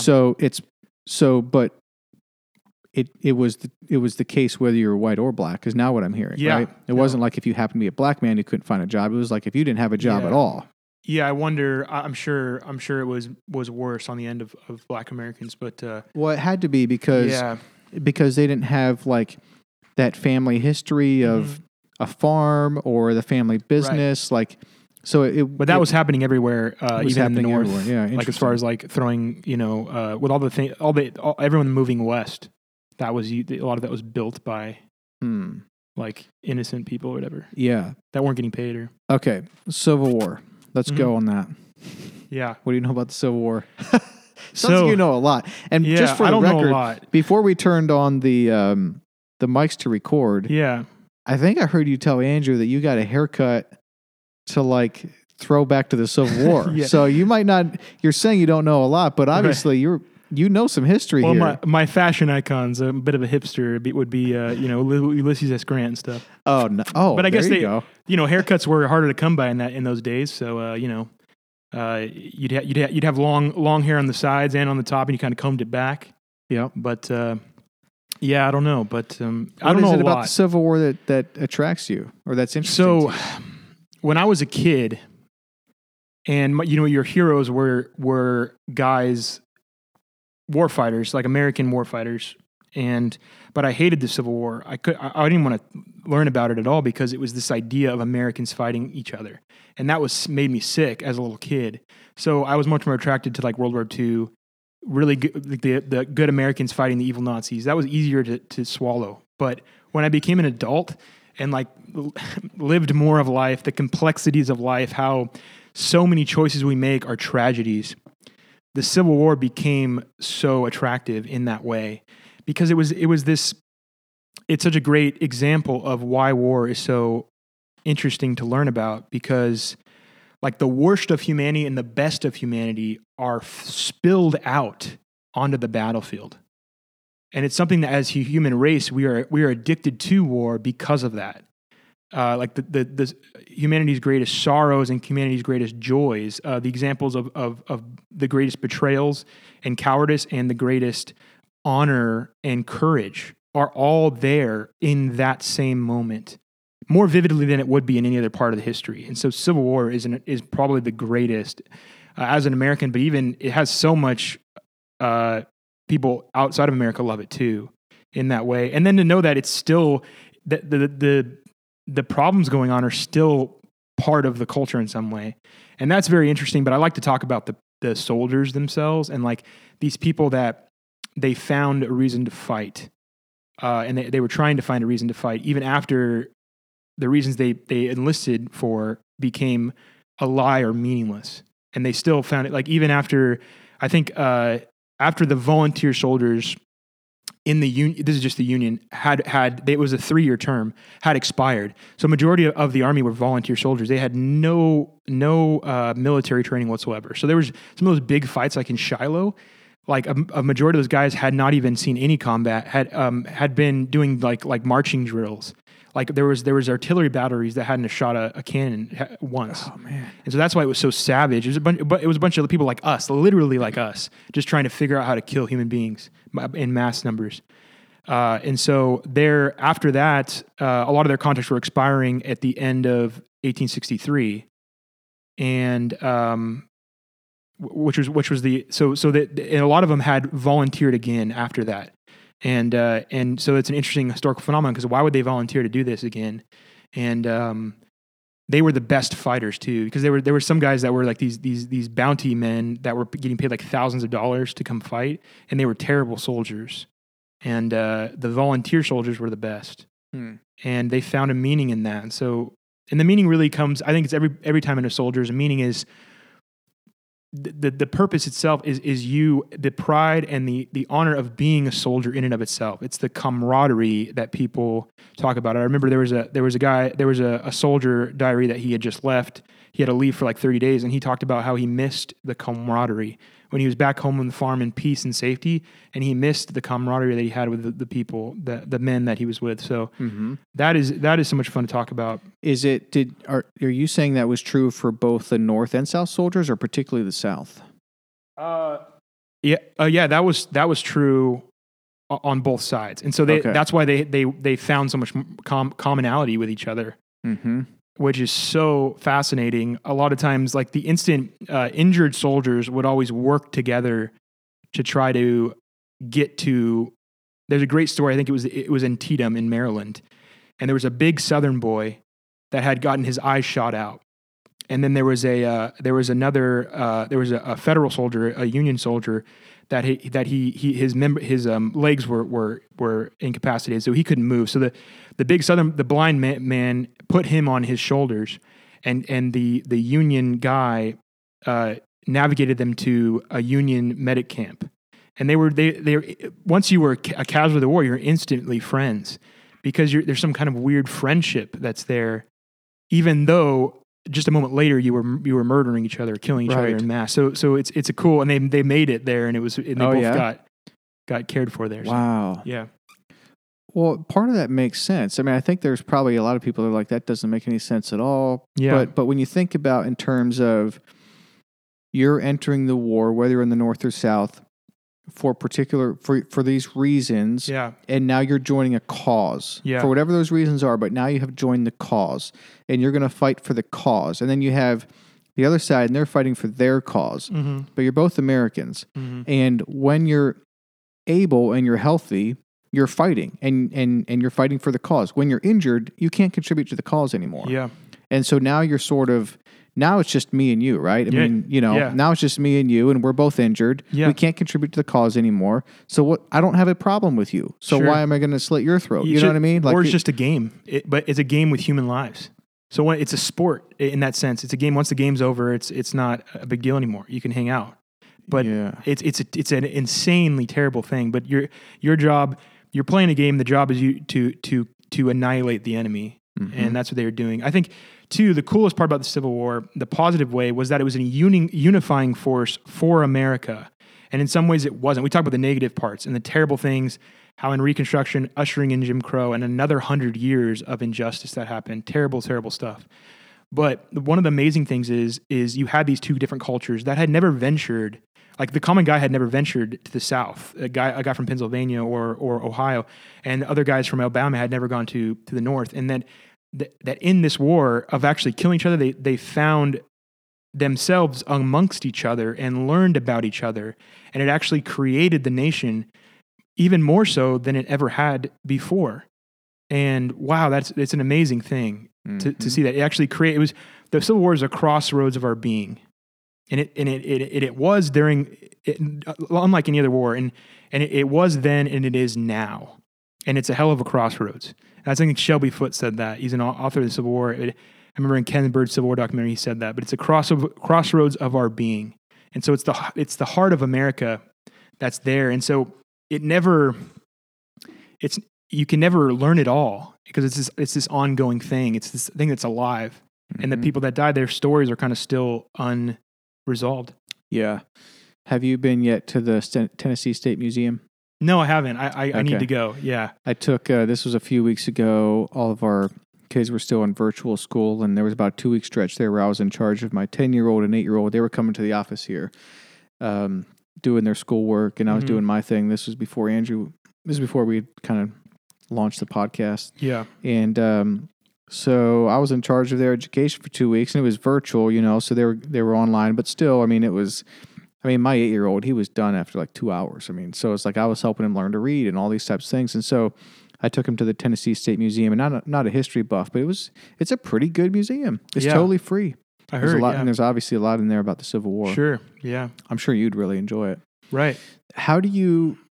Okay, so then what's your take on the reason for the war, Confederate States, the Confederate flag? Of course, you have the one viewpoint, which is like, I feel like you hear this a little bit maybe more from, I think it depends on kind of where you're from, the state, a little or in the country, but some would argue, hey, the Confederate flag's not the worst thing in the world anymore because it was about states' rights. Yeah. Another would say, yeah, that is the worst thing in the world. Don't ever show it again because it was about slavery. Mm-hmm. What are your thoughts? So the flag, the Confederate flag was a battle flag of the Army of Northern Virginia. So it wasn't the nation's flag. The nation's flag looked very different. If you could see, Andrew could pull it up. It looked more like the American flag. It was the nation's flag. The Confederate States of America flag. Their national flag was not the St. Andrew's Stars and Bars Cross that we know of as the Confederate flag. That was a flag in North Carolina. That was a battle flag. No, it was a flag of the Army of Northern Virginia, Lee's army. It was his battle flag, which became so infamous because really all the hopes of the Confederacy was built upon that army. There's many armies that were in the Civil War, Confederate armies, but that army itself was that. So it became that. But so it's a battle flag, and then it was a square flag. It wasn't a rectangle flag with white borders. Yeah, you can see. So that's a late iteration. They had changed it later once that Stars and Bars flag became more prevalent. If you scroll up a little bit, Andrew, should show the other one. Yeah, see, that's the first first flag of the Confederacy there, which was just the 7 states that seceded at first. And it was basically the American flag, but with all the other states subtracted. Right? It really is. Yeah, right. And then one other. It's red, white, and blue, but there's just 7 stars, and there's 2 red bars and 1 white bar in between. Exactly, and it's kind of like Texas flag, where Texas is the American flag, but minus 49 states. It's just the one Texas state. Really funny. Interesting. But and then later, but it was so hard to see the flags on the battlefield because they looked exactly the same. So they changed it eventually. But so that's the historical context. So. The flag was used when the Confederate flag became known as like synonymous with pro-segregation was during the Civil Rights Movement, and there's real things that happen with both are true. There's like this heritage narrative that's just there, and it just means like Southern pride, or it means like American rebelliousness. Like you'll see people. You can go into rural areas in Ohio and you'll see a Confederate flag, and they're like, "Well, Ohio was a Union state, but it's like this rebel thing." So there's that, but the things that really happened, the pictures of people like protesting the integrations of schools and them waving the flag, or the Ku Klux Klan using the flag, that is real. That really happened. So when people use the flag for not those reasons, right? Like we see people flying it, they need to realize that that's real. And so there's real experiences. And I think the Ku Klux Klan started using the flag after the centennial of the Civil War, when it became more in vogue. So I think if you look at like the Washington marches from the KKK, like in the 1915 or 1920, they were using American flags. I don't think you'll see a Confederate flag in that march. Which is very, very interesting. That is interesting. Now the American flag is not seen as a KKK thing, which is great. But they were using that too for a long time, and then they started using. I know there's a lot of cool stories where like you'll see like Southern veterans, a lot of like in the World War II, there's like Japanese forts that had been overtaken in the Pacific, and there's an American flag and you see a Confederate flag flying over it. And Southern boys had gone up there and put their flags above things they captured, which is really funny. So that was all there, but it became known as that, and then the KKK started using it, and that's where it is now. So I think it just needs to become an historical thing. I know the fraternal organizations that used it early post-Reconstruction, like the United Sons of Confederate Veterans and the Daughters of Confederacy, they wanted historical control over it and said, don't fly it, only fly it in certain places that are sanctioned. And I think the reason why they did that is because they didn't want it to be bamboozled by like the KKK and stuff. Mm-hmm. So it happened, and that happened. So that's already happened. So it's been put into that reality. So I think it needs to be something that's just historical and not something that anybody will just fly. Mm-hmm. But it's not going to stop because it's America and people want to do what they want to do. But yeah, I don't know. But now, so I'm not well versed in these things, but when I see someone like this past summer, kind of at the height of the tension, a lot of it was the racial tension, that was going on in this country. There was a guy on horseback riding through downtown Franklin with a Confederate flag, And so, wow, I don't know his motives. I don't know what he's about. But when I see something like that, I feel like, dude, come on, man. Like it was a white man, right. Of course, I guess. Right. And I just kind of feel like, and that guy hates black people, like that's sort of like, dude, or maybe he doesn't, but like, do you really need to do that? It feels like you're waving this flag in people's face. You're right.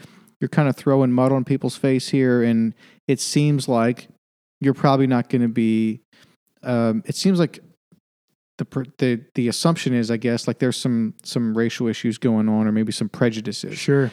Is that accurate, or could that guy just be flying his flag because he's still into states' freedoms or something? You know what I mean? Like, is that a legitimate concern for someone who's walking around at the height of tensions that we had going on in summer with their Confederate flag? Or is it not? This has nothing to do with race for him at all. Yeah. Yeah, I wonder. It's hard. It's hard to know. I think like all the neo-Confederate stuff that has happened, like I remember going to like this big store when I was in South Carolina, like coming from California, the first time I've ever been to the South. And like I was driving right outside of Greenville in upstate South Carolina, and there's this big like Dixie Republic or something, this giant place in the middle of nowhere. It was all Confederate stuff. And so I went in there, and it was just super interesting talking to those guys and stuff. But they had quotes on shirts that like from Robert E. Lee that were just completely not true at all. Absolute lies. And I'm like a Civil War guy, and I like a lot of the Southern characters in the war, just like I like the Northern guys. So, so there was all the neo-Confederates. So a lot of this stuff is based on so much historical inaccuracy. But if you say that, right, if you say that it's true also on the other side. So the people that look at the war, like I remember a lot of people taking down monuments. They'll use like in Knoxville, there was somebody using like war quotes from the mayor of Knoxville in the height of the Civil War, saying like, we're going to fight them till hell freezes over. And it's like, why are you posting war quotes like the war's still going on? Like that needs to be condemned, just like neo-Confederates should be, because you're missing the whole point of the war. The whole point of the war is when you see in the 1910, when you see this reenactment of Pickett's charge at Gettysburg with the veterans that were actually in the charge, where in 1863. July 1863, they were marching in an open field as Union batteries were shooting canister shot, which is a charge of 70 big lead balls, like a cannonball shotgun, that they were shooting at the ground and having it bounce up into a wall of men that at one time, like 15 men or so would just disappear like that. And I think it was like 6,000 guys just marching an open field more than a mile, right? So that was happening. And then the same veterans came, and as they got to the cemetery ridge where the Union guys were, they hugged as brothers, and they're now as friends, and that is something we need to take from the war. That narrative needs to be. I wish it was more prevalent, even though there's so many. All the other terrible narratives of war, like Lincoln, the hero we all needed, dying too early, and then Reconstruction happening, and Jim Crow ushering in, and all that stuff. Mm-hmm. The terrible stuff that happened. There's all the great things that happened in the war, and how even like a lot of the runaway slaves that had meandered into Union camps, and all these guys from the Midwest not ever seeing a Black American ever, and them learning more about them and hearing how they talked and hearing what they believed. And that was this indirect way of where, when emancipation happened, the common soldier fighting for the Federal Army for preserving the Union, they became more in line of liberating these enslaved people. And it didn't come from the top down. It came from them seeing them like little by little, and them coming into the camp and wanting to be a part of this war. And then them making it as individual actors, making it about a war of emancipation, a war of liberation. And that's a beautiful thing, because it's Americans coming to meet one another and to learn more about each other, even if one of those Americans was considered not an American at that time. So you're saying, as Black people were fleeing the South, coming to the North, joining the Union Army, the Union soldiers may have gotten into the war with a different sort of motive in mind, but as they got to know their Black brothers in this war, then on the Union side, these individual soldiers, kind of in their motivations, in their, I guess, hearts, so to speak, now they're starting to fight for the cause of emancipation. Yeah. When all along they were fighting in the war, they're fighting to win their side of the war. Sure. It just wasn't so much for emancipation. No, and as they got to know these Black people, that it came more about that. Yeah, exactly. I think majority of people that volunteer soldiers, they had volunteered for the adventure. Well, soldiers fought for a bunch of different reasons. And so the reasons that the elites started the war for were completely different from the reasons the normal, average, everyday person fought, right? A lot of them fought for money. This is the best job opportunity they could chop wood the rest of their life or be a corn farmer, and they could join the army and make a bunch of money. A lot of them joined for the adventure. A lot of recruiters used that idea. Oh, the adventure, going over the United States. Even nowadays, the army will do that. They have these really cool commercials in The Great Adventure, which some of that might be true, or it is true. And then, so that was true. And then some of them fought for defending their homeland and seeing that way, right? I think on both sides, but that southern side did that a lot too. But yeah, they because in the North there was like the minstrel shows, which was like making a mockery of like Black Americans. There was a lot of minstrel shows in the North, so they've never encountered Black slaves like they would have. They would have after, like they did after the war or during the war, even before emancipation. So there's a lot of, and they became, and then obviously that became even more apparent when they started making colored battalions. So like 180,000 Black Americans fought for the Union Army, and so that was even more true. They saw them 180,000. Yeah, so they saw them fight even more, and seeing them fight, that was a big deal. So it unified the country in that way. At least mixing that the people group, 4 million slaves in the South, mixing with the North, and seeing that way. So, what kind of shows did you say they were doing? The minstrel shows? Minstrel shows, yeah. Minstrel shows. What is it? Minstrel shows. Minstrel? Minstrel, yeah. So it was like the menstrual thing? Yeah, it was like a sideshow tent show where they would have these comical characters, and there weren't always, but it's the classic like racial stereotypes. So they have this like black face. That was from minstrel shows, and they like the song Dixie. Like, I wish I was in Dixie. That was a minstrel tune. Oh, but wow. was played in minstrel shows. But it was wrote by a guy. I don't know where he was from, but he might have been from Ohio or Illinois, right? So he wrote that minstrel show, and then it became the anthem kind of the South.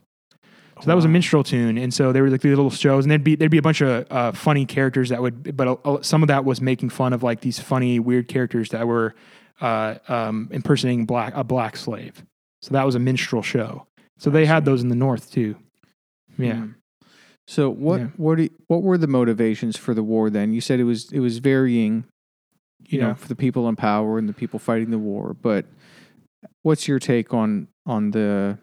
Well, not even your take. What's your understanding then of the different motivations of this war? Yeah, people are still. It's complicated. People are still debating it nowadays. But I think the South had dug its own grave before the war. I think that's really important. Like I was saying, they were fueling through cotton, they were fueling the industrialization of not only the North, but also Europe. And so in doing so, they weren't industrializing themselves. So if the war never happened, the South would have been screwed anyways. Their economy would have been destroyed. Because we got to the point where chattel slavery would become pointless because things like the cotton gin, right? Things that manpower was needed for wasn't the case anymore. So their whole economy would have been destroyed anyway. So they knew that, right? All the elites that had, like the commercial elites and the political elites, knew that. And so so that was happening, and there was moral revolutions happening in the North. This is really important. So temperance, women's suffrage, abolition, obviously, and then prohibition. So there was these moral movements funneled by the Second Great Awakening happening in like the 1840s, 1850s, 1860s, where people had time to be moral, right? It wasn't just about like surviving all the time. Now people had like we don't even talk about like the idea of just trying to be more ethical or being more moral is a liberty in and of itself. Life was better, so people were learning what it means to be a Christian, be an American, what it meant. So living up to ideals that they never did. So those were happening in the North, and then the South was building its own grave. So once abolition was getting more prevalent, they were getting more political power. Finally, a president was elected that was an abolitionist from an abolitionist party, Republican Party. The South couldn't do anything besides that. There was a bunch of compromises, we failed to compromise, which when politics fails to compromise, the only thing left to do is kill each other, right? The only reason politics is there so that we don't kill each other by arguing with stuff. Politics is a very moral thing, even though it's seen as so immoral now, if you talk about politics. But politics is it's one of the greatest inventions known in modern civilization because it makes it so we don't kill each other over arguments, right? Mm-hmm. And that's how it used to be.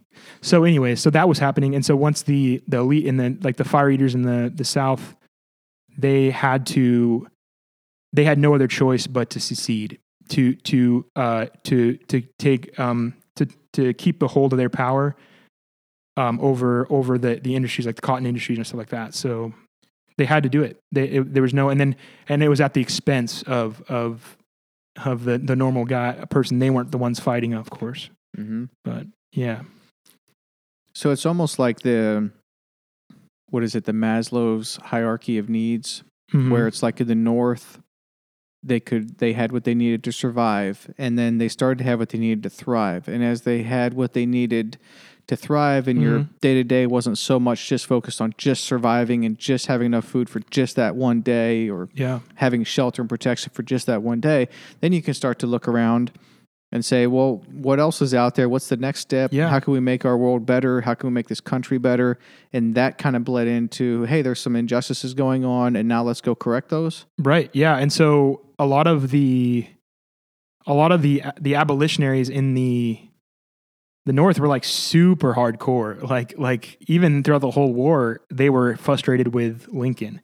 Like they believed in annihilation too, but not as the annihilation of the black slaves, but annihilations of the white Southerners. Like there's some crazy things that went on with like Horace Greeley and guys like that.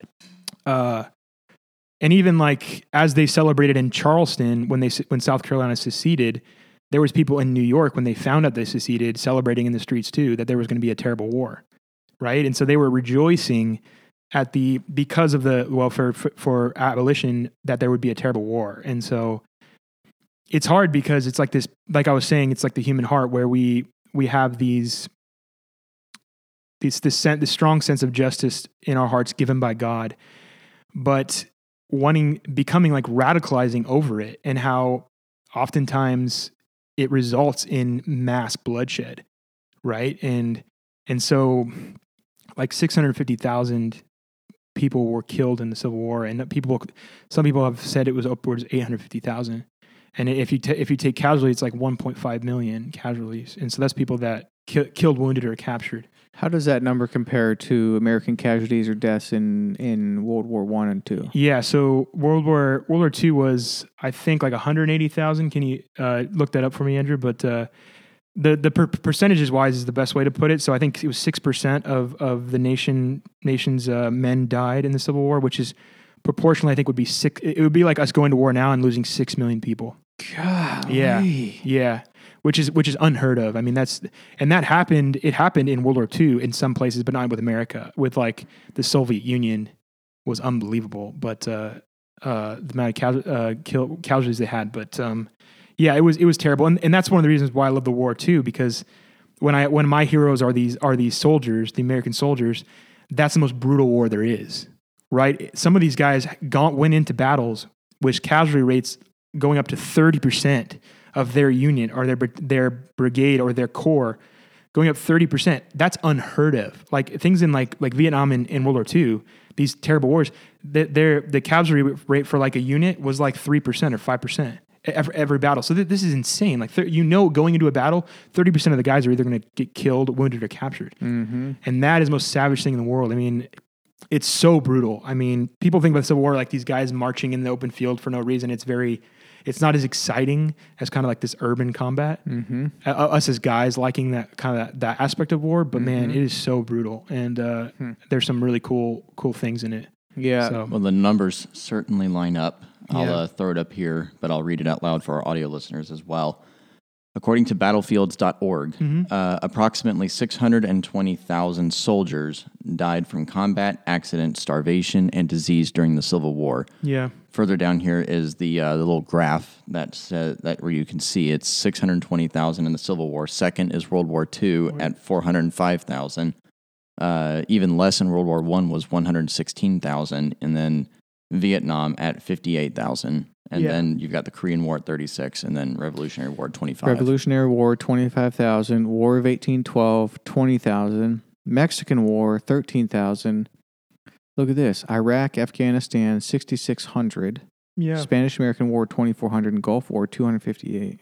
Yeah, and obviously those are padded because both sides were Americans. Because that 600,000 is counting both sides. So that's why it's obviously. So yeah, it's when both sides, every casualty in the war is an American. So that obviously is going to be more devastating. Yes, that's a good point. Yeah. Who was that Greeley guy you mentioned?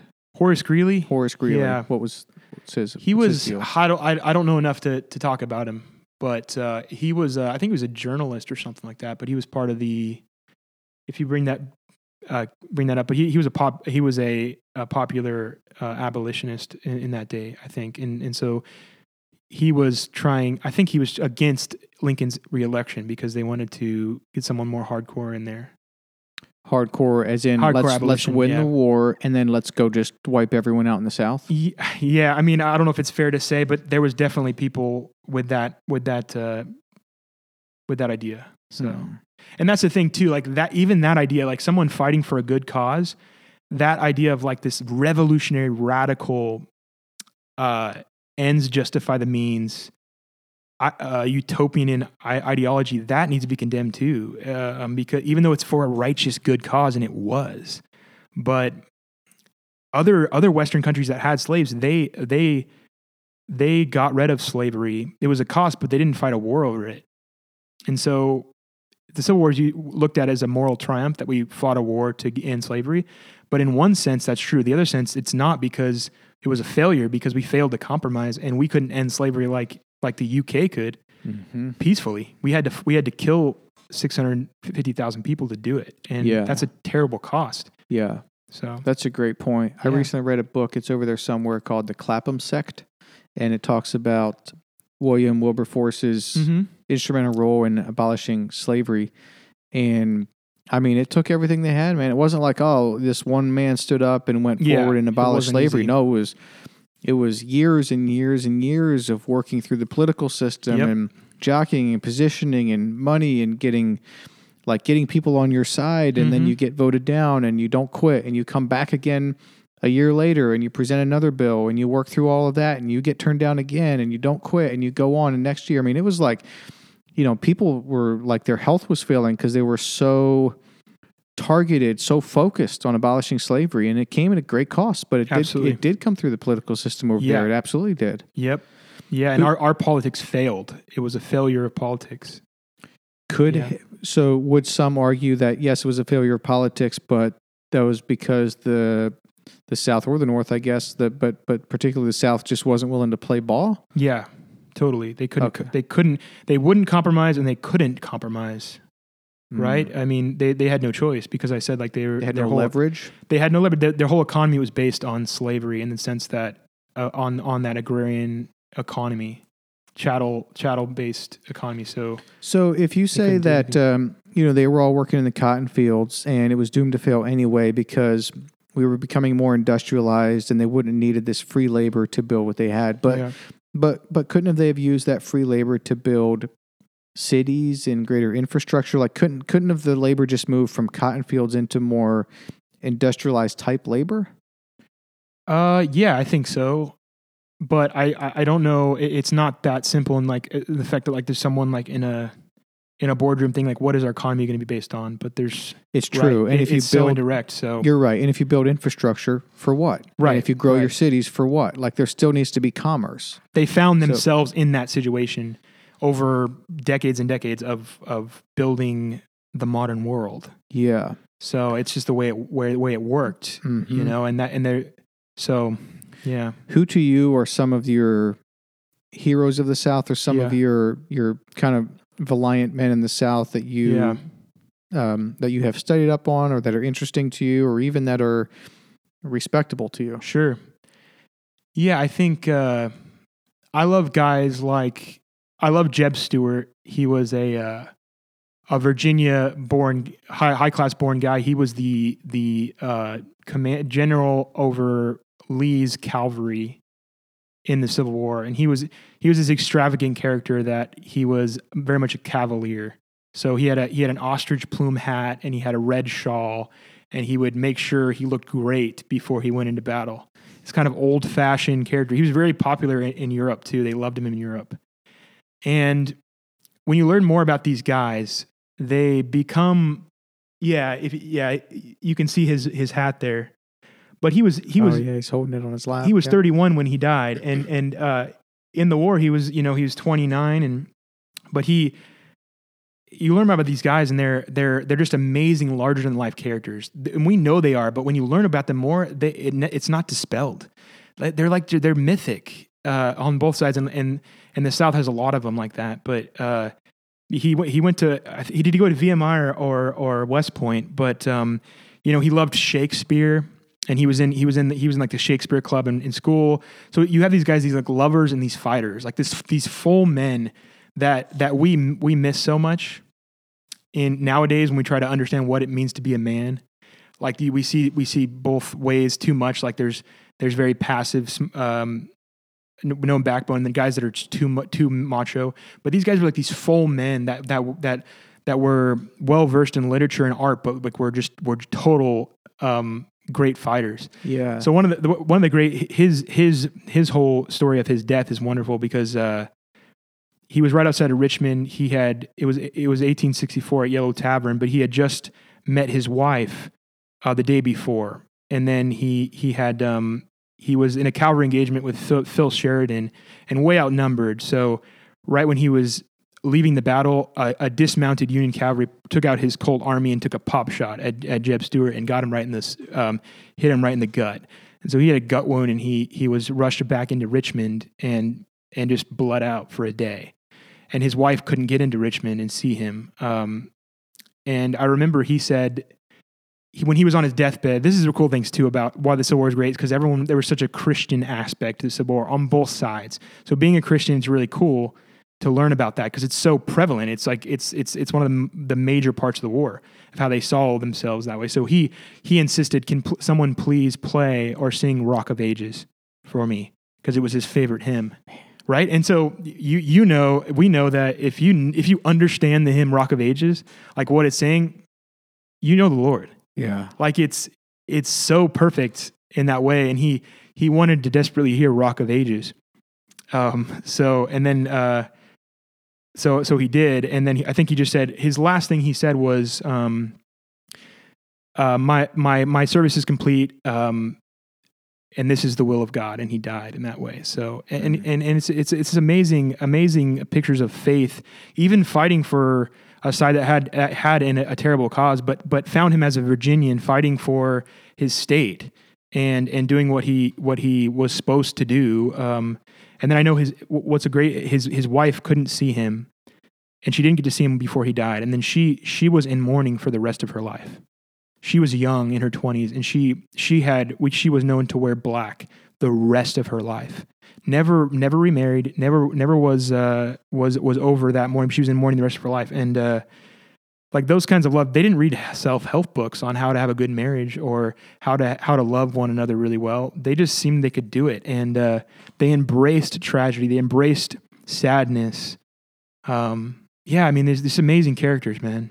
But so when you have a guy like Jeb, and I see those are initials for something, yeah, right? James Ewell Brown Stewart, yeah. Oh, strong name. James Ewell Brown, yeah. So when you have a guy like that, and he's fighting for his state and his side, and he's doing it bravely and valiantly, and in a lot of ways, he's probably doing it like as part of his services to the Lord, right? Like he feels like there's a duty there that was asked of him, and so he's going to go fight.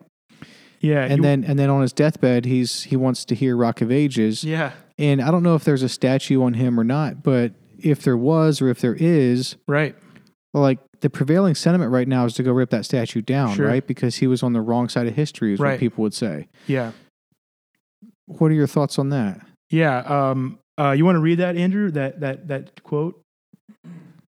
That's a great one. This is an account of his last moments that I've highlighted. As his aide, he's been wounded at this point, he's dying. As his aide, Major McClellan, left his side, Confederate President Jefferson Davis came in, took General Stewart's hand, and asked, "General, how do you feel?" Stewart answered, "Easy, but willing to die, if God and my country think I have fulfilled my destiny and done my duty." His last whispered words were, "I am resigned. God's will be done." He died at 7:38 p.m. on May 12th, the following day, before Flora Stewart, his wife, reached his side. Yeah. He was 31 years old. Yeah, isn't that cool? And it's like we all want to die that way, right? We do, right? yeah. Like we all want to be our last quotes, a sediment of faith in God. Yeah. Yeah. It's really cool. So it's so touching. it is. You know? And it's so, you read about there's hundreds and hundreds and hundreds of stories like this. And it just goes on both sides. It's just the most amazing thing in the world. Not to everyone, but man, I love it. It never ends. But to what you were saying about the statue thing, well, there was a statue of Jeb Stuart in Richmond. It was just taken down maybe last month. There's a hall of statues. It was a big 40-foot, 50-foot statue of him on a horse, and they just took it down. So I think with everything there should be a compromise. I think the greatest compromise we could do for those statues is taking down the political figure statues. Like if you were to take down I understand taking down Jefferson Davis, but there needs to be some kind of charity given to these generals and war fighters that were fighting. Just they didn't have political bones in their bodies. There would be reporters asking Lee, and he just, I don't really care. Like it wasn't about the politics. These guys weren't political guys. Some of them became political guys after. Some of them became, but a lot of them weren't those guys. Their art was war. Their art was being a soldier, and so there's something. So they were being an American soldier in that sense, and so there's something to be respected in that way. But they became these like figures that were part of like that lost cause mythos. So it's hard, but they're non-political actors. So taking like PGT Beauregard or Jeb Stuart, it's like, well, they were just fighters. Mm-hmm. And I get taking down a Confederate president. That makes total sense. Mm-hmm. But in a situation like Jeb's statue, where was that and where did it go? So it was in the middle of Richmond, like in the middle of downtown. There's like the hall of, what is it? It's like the hall of statues, and there was all these amazing, like these big, amazing statues. I think Lee's is still up, but they're going to take it down soon. They might have taken it down, but so there's all these statues of all these like generals and stuff of the war. And so where do they take them? That one is in storage right now, and so I think there's like a historical society, Jeb Stuart's historical society, that wants to get the statue. They'll put it at his gravesite, I get, probably, which will be in a field somewhere, in a battlefield outside of Richmond. So it won't be in the middle of Richmond. It'll be in a historical battlefield, which is probably where it should be. Makes sense. And obviously, the idea too is that a lot of the people that put up those statues were part of that lost cause narrative, that they wanted to preserve the South, that South did nothing wrong, and that kind of stuff. So the context of the statues were important too. Even though the statues themselves, the person that it represents maybe wasn't that, but the person that put it up was. So that's part of it too. I think putting them in historical places. I think too. Most people don't even know who Jeb Stuart is and have no idea who he is, and most people don't care about historical stuff anyway. So that's maybe the biggest tragedy is these statues don't mean anything anymore, or what they were supposed to mean. I don't know. But. Yeah, there's an African proverb that goes something along the lines of, "If you don't initiate the young, they will burn the village just to feel its heat." And we may be dealing with a little bit of that right now. Yeah, definitely. I don't know. You mentioned the South just being destroyed after the Civil War. Like, how bad was it destroyed? It was just, everything was just the cities, the infrastructure, the transportation. Yeah, everything was destroyed. Everything. So if the South wasn't touched, it would have been destroyed anyways, because the whole economy is based on slavery. So it would have been destroyed anyways. The economy would be destroyed. So that was the aspect, but physically it was destroyed. So in once the federal army took control of Tennessee, and the South they took Vicksburg at the bottom of the Mississippi River, and they cut the Confederacy in two. So all the supply lines coming from like Arkansas and Texas were completely cut, and they couldn't get them to the Confederacy. Where was that? Can you pull that up? Because when I see something on a map, it's helpful. Sure. This is probably the most important part of the war was the siege of Vicksburg, and this is where Grant made his name for himself. It's when he took Vicksburg. It was the last fort on the Mississippi River that was still controlling that supply line, to where all the train stations would come towards it and then use the Mississippi River for transport. And so that was so important. So once that was taken, the Confederacy was cut in two, and that was taken the day before or the day after Gettysburg happened, the third day of Gettysburg. So it's really interesting. Yeah, and that was devastating too, but they were probably just as important. Well, can you go on Google Maps and just pull up where that location was? Yeah, Vicksburg. It's the bottom of the Mississippi State, is where it would be, right before like the Delta area in that way, and that was. And there was a fort there? There was a big fort there, like 40,000 Confederates were there, and there was a siege of like 6 months of a siege, and it was eventually taken. And here it is. Can you zoom out, Andrew, just see where this is? So there's Jackson. Oh yeah, so is that Jackson, Mississippi? Yeah, Mississippi. Okay, so it's not as it's not quite. So it's along interstate. What's that interstate there, Andrew? If you zoom in now a little bit, 20 east and west. I-20. I-20, yeah. Yeah. Okay. Yeah. There's a big fort there. Still, probably like a memorial or something. Yeah, I'm sure it was. So that was sort of the last, when that went down, that was sort of it for the Confederate side. Yeah, so that was it for the Confederacy. They were really hurt at that point. And so when that happened, it freed up the armies of the North to go into the South. And so they were trying to destroy the Western. So there's like a Western war and an Eastern war. So like the Eastern war, like Lee's in the East fighting the Army of the Potomac, all those famous places. That's the Eastern war. There's a Western war that was fought in Tennessee and all those places with the Army of the Tennessee, which is a Southern Army, and like the Army of the Cumberland, the Army of the Tennessee, which is a Union Army, and the Army of the Ohio, which is like 3 different armies. And so they were fighting. So again, William Tecumseh Sherman, his famous march from Georgia to the sea, and he marched once he took Atlanta, and instead of pursuing John Bell Hood's army and trying to annihilate him, he just started marching east, and he found out what it means to make a modern war, where the war is about fighting the soldiers, but it's also about who's supplying the soldiers. Right. So all those farms and stuff like that. So he saw that, and he realized, we're going to make Georgia howl, is what he said. And he marched all the way to the sea, all the way to Charleston, and burned everything. Just burning all destroyed the farms. It all. Yeah. And he didn't sanction killing civilians. That probably it happened, but he didn't. That wasn't his point. He just wanted to destroy infrastructure. So he burned Atlanta to the ground. He burned.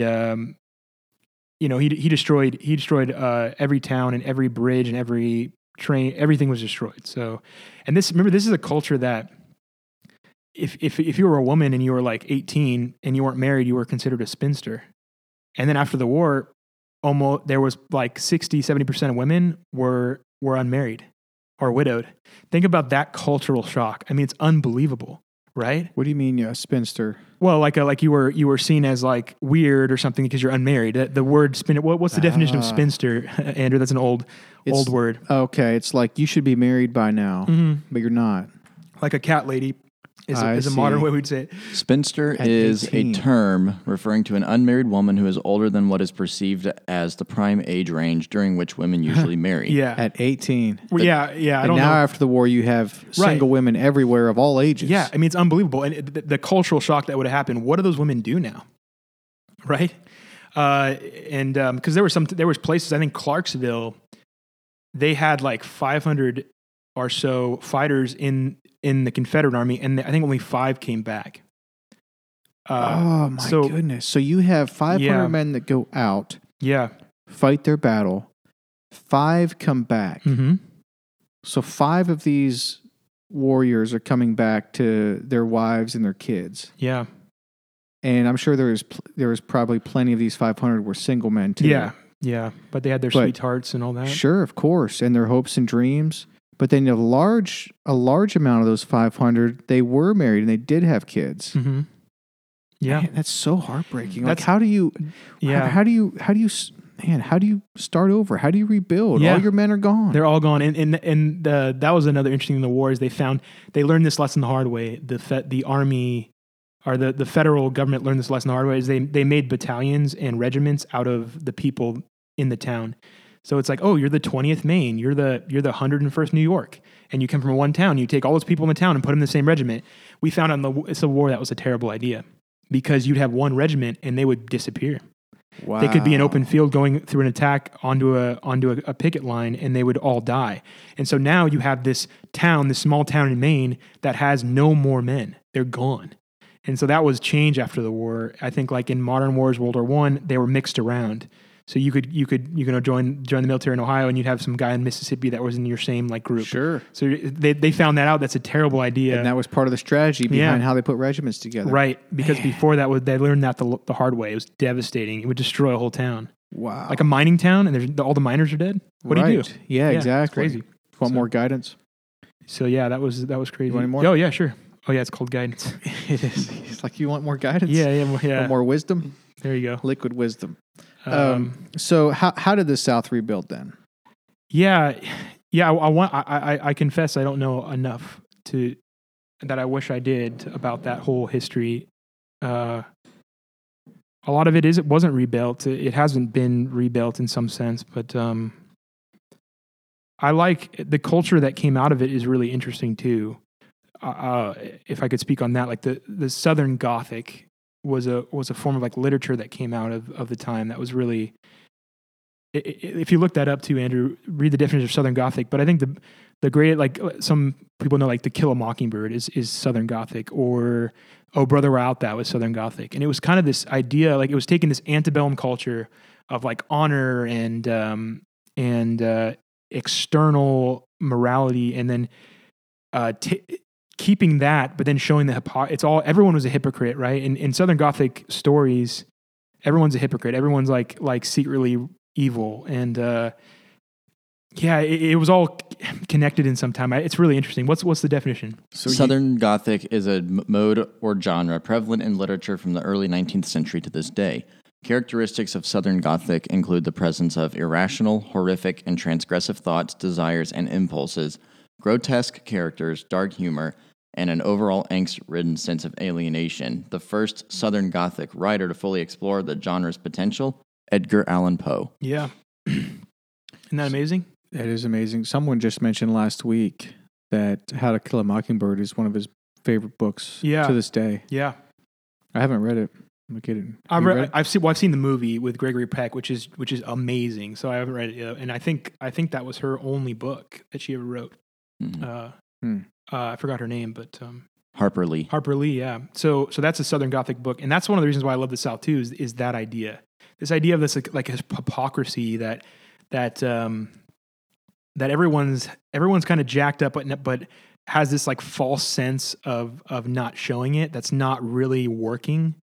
And these kind of eccentric characters that was always attractive too, because it's so real, right? And so the Southern Gothic genre is really, really interesting. And like William Faulkner is a really big one of that. And so I read As I Lay Dying, and I think part of it was too there was a grand repentance in the South that was being preached in the pulpit about how they need to repent before God would bless this country again, because they were wrong about God blessing this country. It was not true. And so that was a sentiment in the South? Yeah, it was a sentiment in the South. It didn't take hold as full as it should have, obviously, because people, what we saw like in Jim Crow wasn't the case, but it was there after the war. And so Southern Gothic came out of that too, because like when reading like As I Lay Dying by William Faulkner, it's like this sense of like condemnation, like we're all totally depraved, don't deserve forgiveness, and even if there was somebody to forgive us, they wouldn't. So with Faulkner, it's like he believed there was a God, but the God saw you and turned away, and it's so Wow. dark. It's so dark, but it's so emphatic. He was from rural Mississippi, like northern Mississippi, yeah, it's crazy. It's so interesting. So we're about 150 years from the Civil War? 170, I believe now. 165, yeah. Okay. 165 years. And I mean, one of the things that stands out to me is if you're saying like the South was just burned down and put to rubbish. Yeah. And yet now some of our best cities are in the South. You know what I mean? Like it's almost like I'm just picturing like a wildfire that goes through a place, and then like new life grows, you know, after, because of the devastation. Now you get that new life. Yeah. Like, how do you think some of the, and it's not like, you know, I mean, part of we don't have the, you know, some of the history that you do have in the Northeast. Yeah. But again, like when you fly into, I don't know if you've flown into like some of those airports in New York City, I mean, even Philly, but if you think of like, what's the big one in New York City? Oh, not LaGuardia. Kennedy. I'm thinking Kennedy. I mean, some of those, and I know it's a huge city, but some of those airports you go into and it's like, it feels like you're in a prison. Like the airports are so old, and like how you funnel through security lines, it's kind of dark and the ceilings seem too low, and it just seems like that infrastructure has been there too long, and it's too cold. And then you fly into an airport like Austin, and it's awesome, and it's vibrant, it's new, and it's fresh, you know, even BNA. Sure.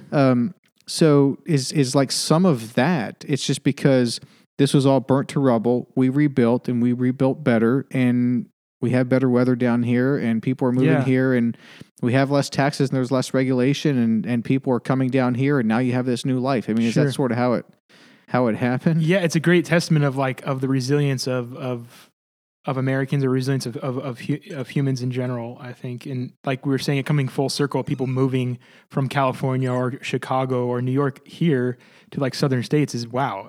To know that that's happening now is unbelievable, considering the history. What do you think are some of the cultural ramifications that we still deal with today? Not deal with in a negative sense, but that is part of the culture now that we never knew, hey, this came from the Civil War?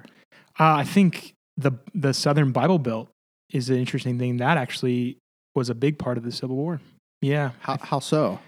So just talking about the Southern Army, there was the Second Great Awakening. I don't know a lot about it, but I know it was happening in the 1860s, and then it fully came about within the time period of the war. So there's great books about chaplains in the Southern armies that wrote these big volumes about all the occurrences that happened in the wars. And there was tremendous revivals that were happening on both sides, but even more so on the Southern sides. I think it was estimated like 150,000 conversions that happened in the Southern armies. Wow. And so those people were coming back, and that really capstoned the South as a Bible Belt in that way, because there's amazing pictures of, like, I think during like the winter campaigns in the armies, there was like 60 chapels built in the Southern armies in the war. there was times where like the penny press was now being used where you could print something so cheaply. So like denominations now had could printing presses. So they were printing tracts and pocket Bibles. Pocket Bibles wasn't a thing. People had big family Bibles, but no one had a personal Bible that they could put in their suit jacket. But in the Civil War, so many soldiers you can see them having pocket Bibles like all over the war, and it was coming from denominations that were distributing them, and that's super cool because it never happened before.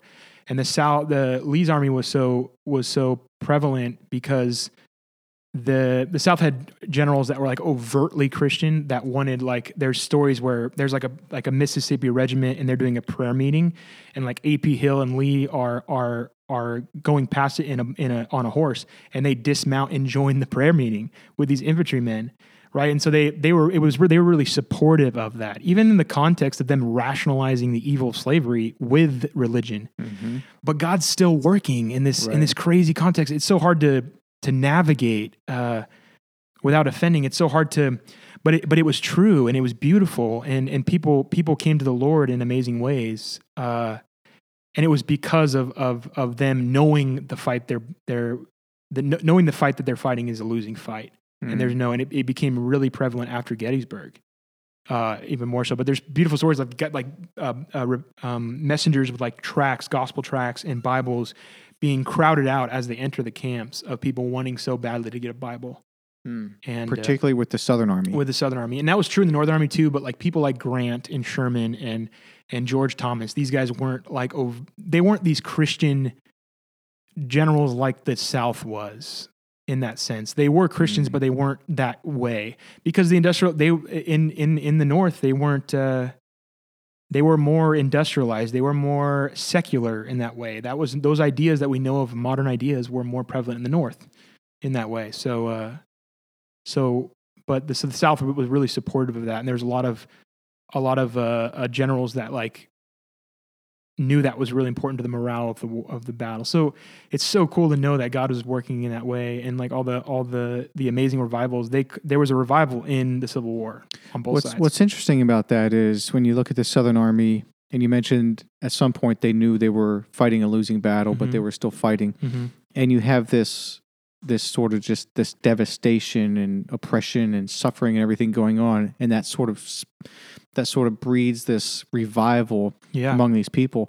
Well, that's what was happening in slavery too, a lot of slaves were Christians. That was their hope, and the message of the people of Israel, the people of God, like being brought through suffering and out of Egypt and to a better land, and like a lot of the slaves resonated with that message, and they saw their story. Yeah, they saw their story in that, and they had hope, and they had. I mean, we have these great gospels and things, and they sang a lot too, because a lot of them didn't know how to read, but they knew how to.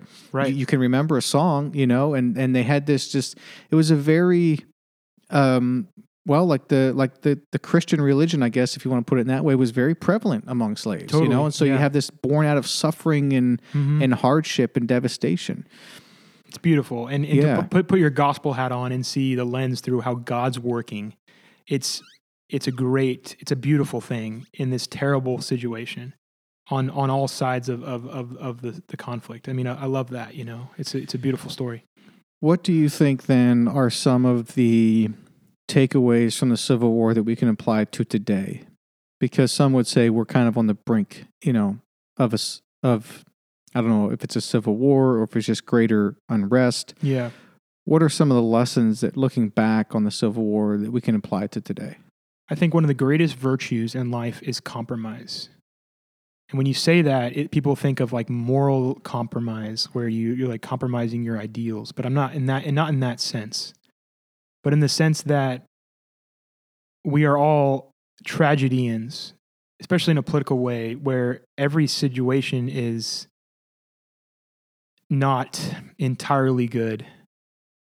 And I know the Civil War was fought. It was fought because they failed to compromise on both sides. That the South failed to compromise, and the North, the abolitionists, failed to compromise as well. And it made it worse. It made it a terrible thing. And so, I think one of the greatest virtues in life is compromising in a lot of ways, and knowing that every choice you make is a tragedy. It's hard. It's so hard to try to put words to that idea, but it's what I'm saying is, I think, like with the Apostle Paul talking about the injustice in the Roman Empire and talking about like people in the early church being slaves, and knowing that like he could have made like this like violent abolitionist movement where they started killing slave masters and all that kind of stuff for a righteous cause, but he saw in light of the gospel that God was working in a different way, and that God works in this slow way, person to person, in living rooms, and that the Roman Empire was eventually destroyed, but it wasn't. And so this anti-revolutionary sense is what I'm saying, of this slow kind of trust in what God's doing, and not having to take up arms to change the world so greatly and so quickly, because as we see in the 20th century, with so many things that happened, like with a lot of the totalitarian regimes, it was for good things. They wanted to make the world a better place, but taking that means from God's hands to theirs created hell on earth. It was the opposite of what they thought. They were trying to create heaven on earth. They created hell on earth. And so I think it gives us a trust in God. So there's that one thing. And then the other thing was the picture, taking the hearts of the veterans that fought in the war and bringing it upon ourselves, to where, as I said, like the enemies embracing each other as brothers, hugging each other as brothers. And that being the case, that unity, man, it's so, everybody wants that though. That sounds great, but it's so much more complicated than that. But I think, I think it's a faith in this American experiment, in knowing that we're doing good things, are happening, and God's working, and it's by His grace. It's not that we deserve it, but He's working. Even through the Civil War, He worked in tremendous ways. So, I don't know. Yeah, I mean, those are strong points, man, and I think they're super relevant for today. And it's one of the things that it's sad to see happening when we disagree on secondary and third-area issues. Now we make such a big deal about it, and we hurt people and kill people based on like secondary and third-area opinions. I mean, that's what it is at that point. It's opinions. So it is this lack of compromise. It's my way or the highway, and it's on all sides. Yeah. And that compromise comes from Christianity, where you was like, wow, like I'm a sinner. Like the evil and injustice world is actually in my heart as well. Exactly. Right? And so how could I be the savior of the world in that sense, when the problem of the world is actually ingrained inside of me as well in some way? And if anybody's honest with themselves, they know that. Right? So if that's true, there's this introspective aspect to it that's always been part of like the Judeo-Christian West, and that's what the product of abolition, the product of women's suffrage, all that kind of stuff, civil rights, it all came from that. It's seeing like, wow, like God's working, and we're not living up to the ideals that God has given us. And the reason why we can now is because of His grace, not His law. It's because of the grace itself. Yeah. I didn't know that the Bible Belt was sort of born out of the Civil War. Yeah. That was new to me. Yeah. I mean, it was obviously the revivals, but I mean, you think about every man had something to do with the Civil War after the Civil War in the South. And so then it became the Bible Belt. So yeah, it was a big deal, part of it. Yeah. Really cool. Yeah.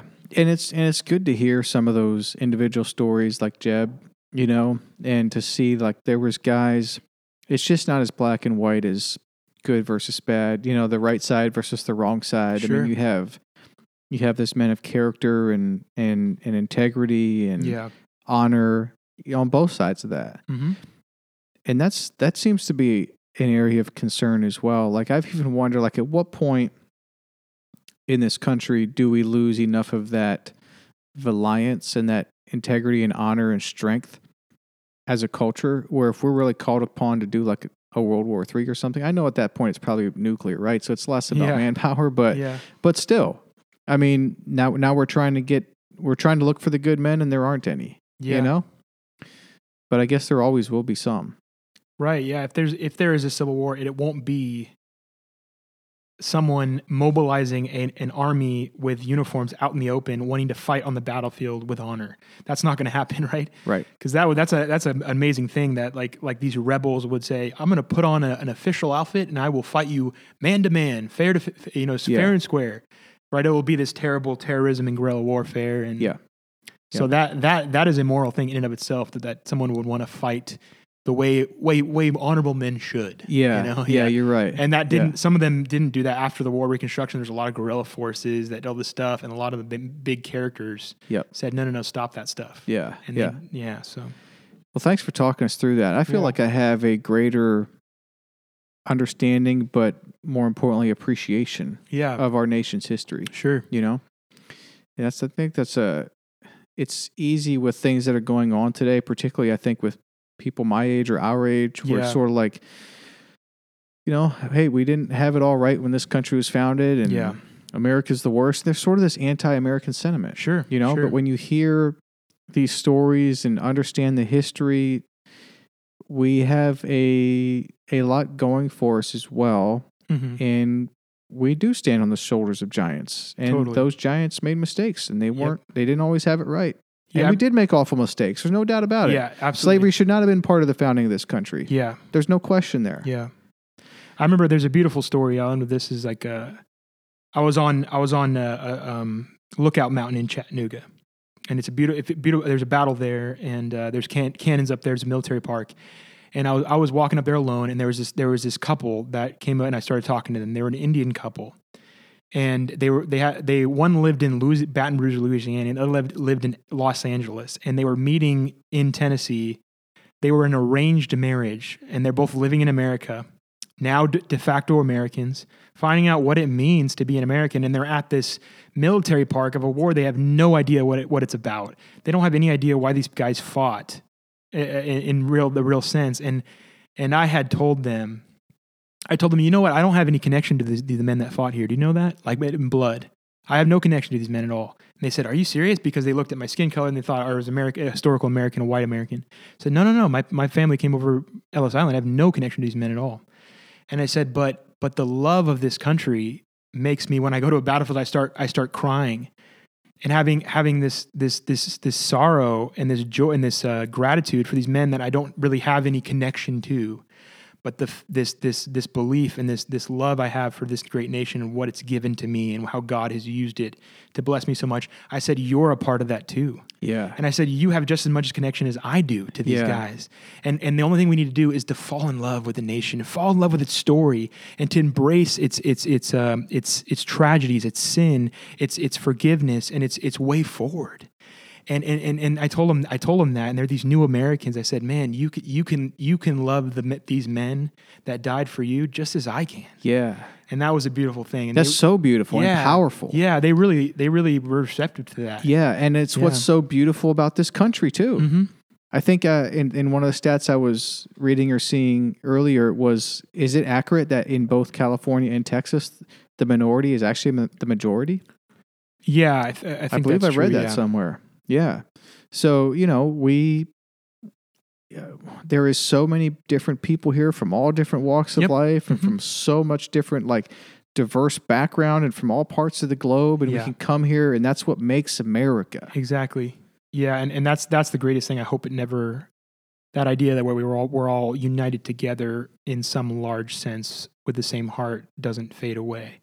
Because even during this, the lead up to the Civil War, there's the Know Nothing Party. There was whole political parties that almost won the presidency that were completely built on prejudice.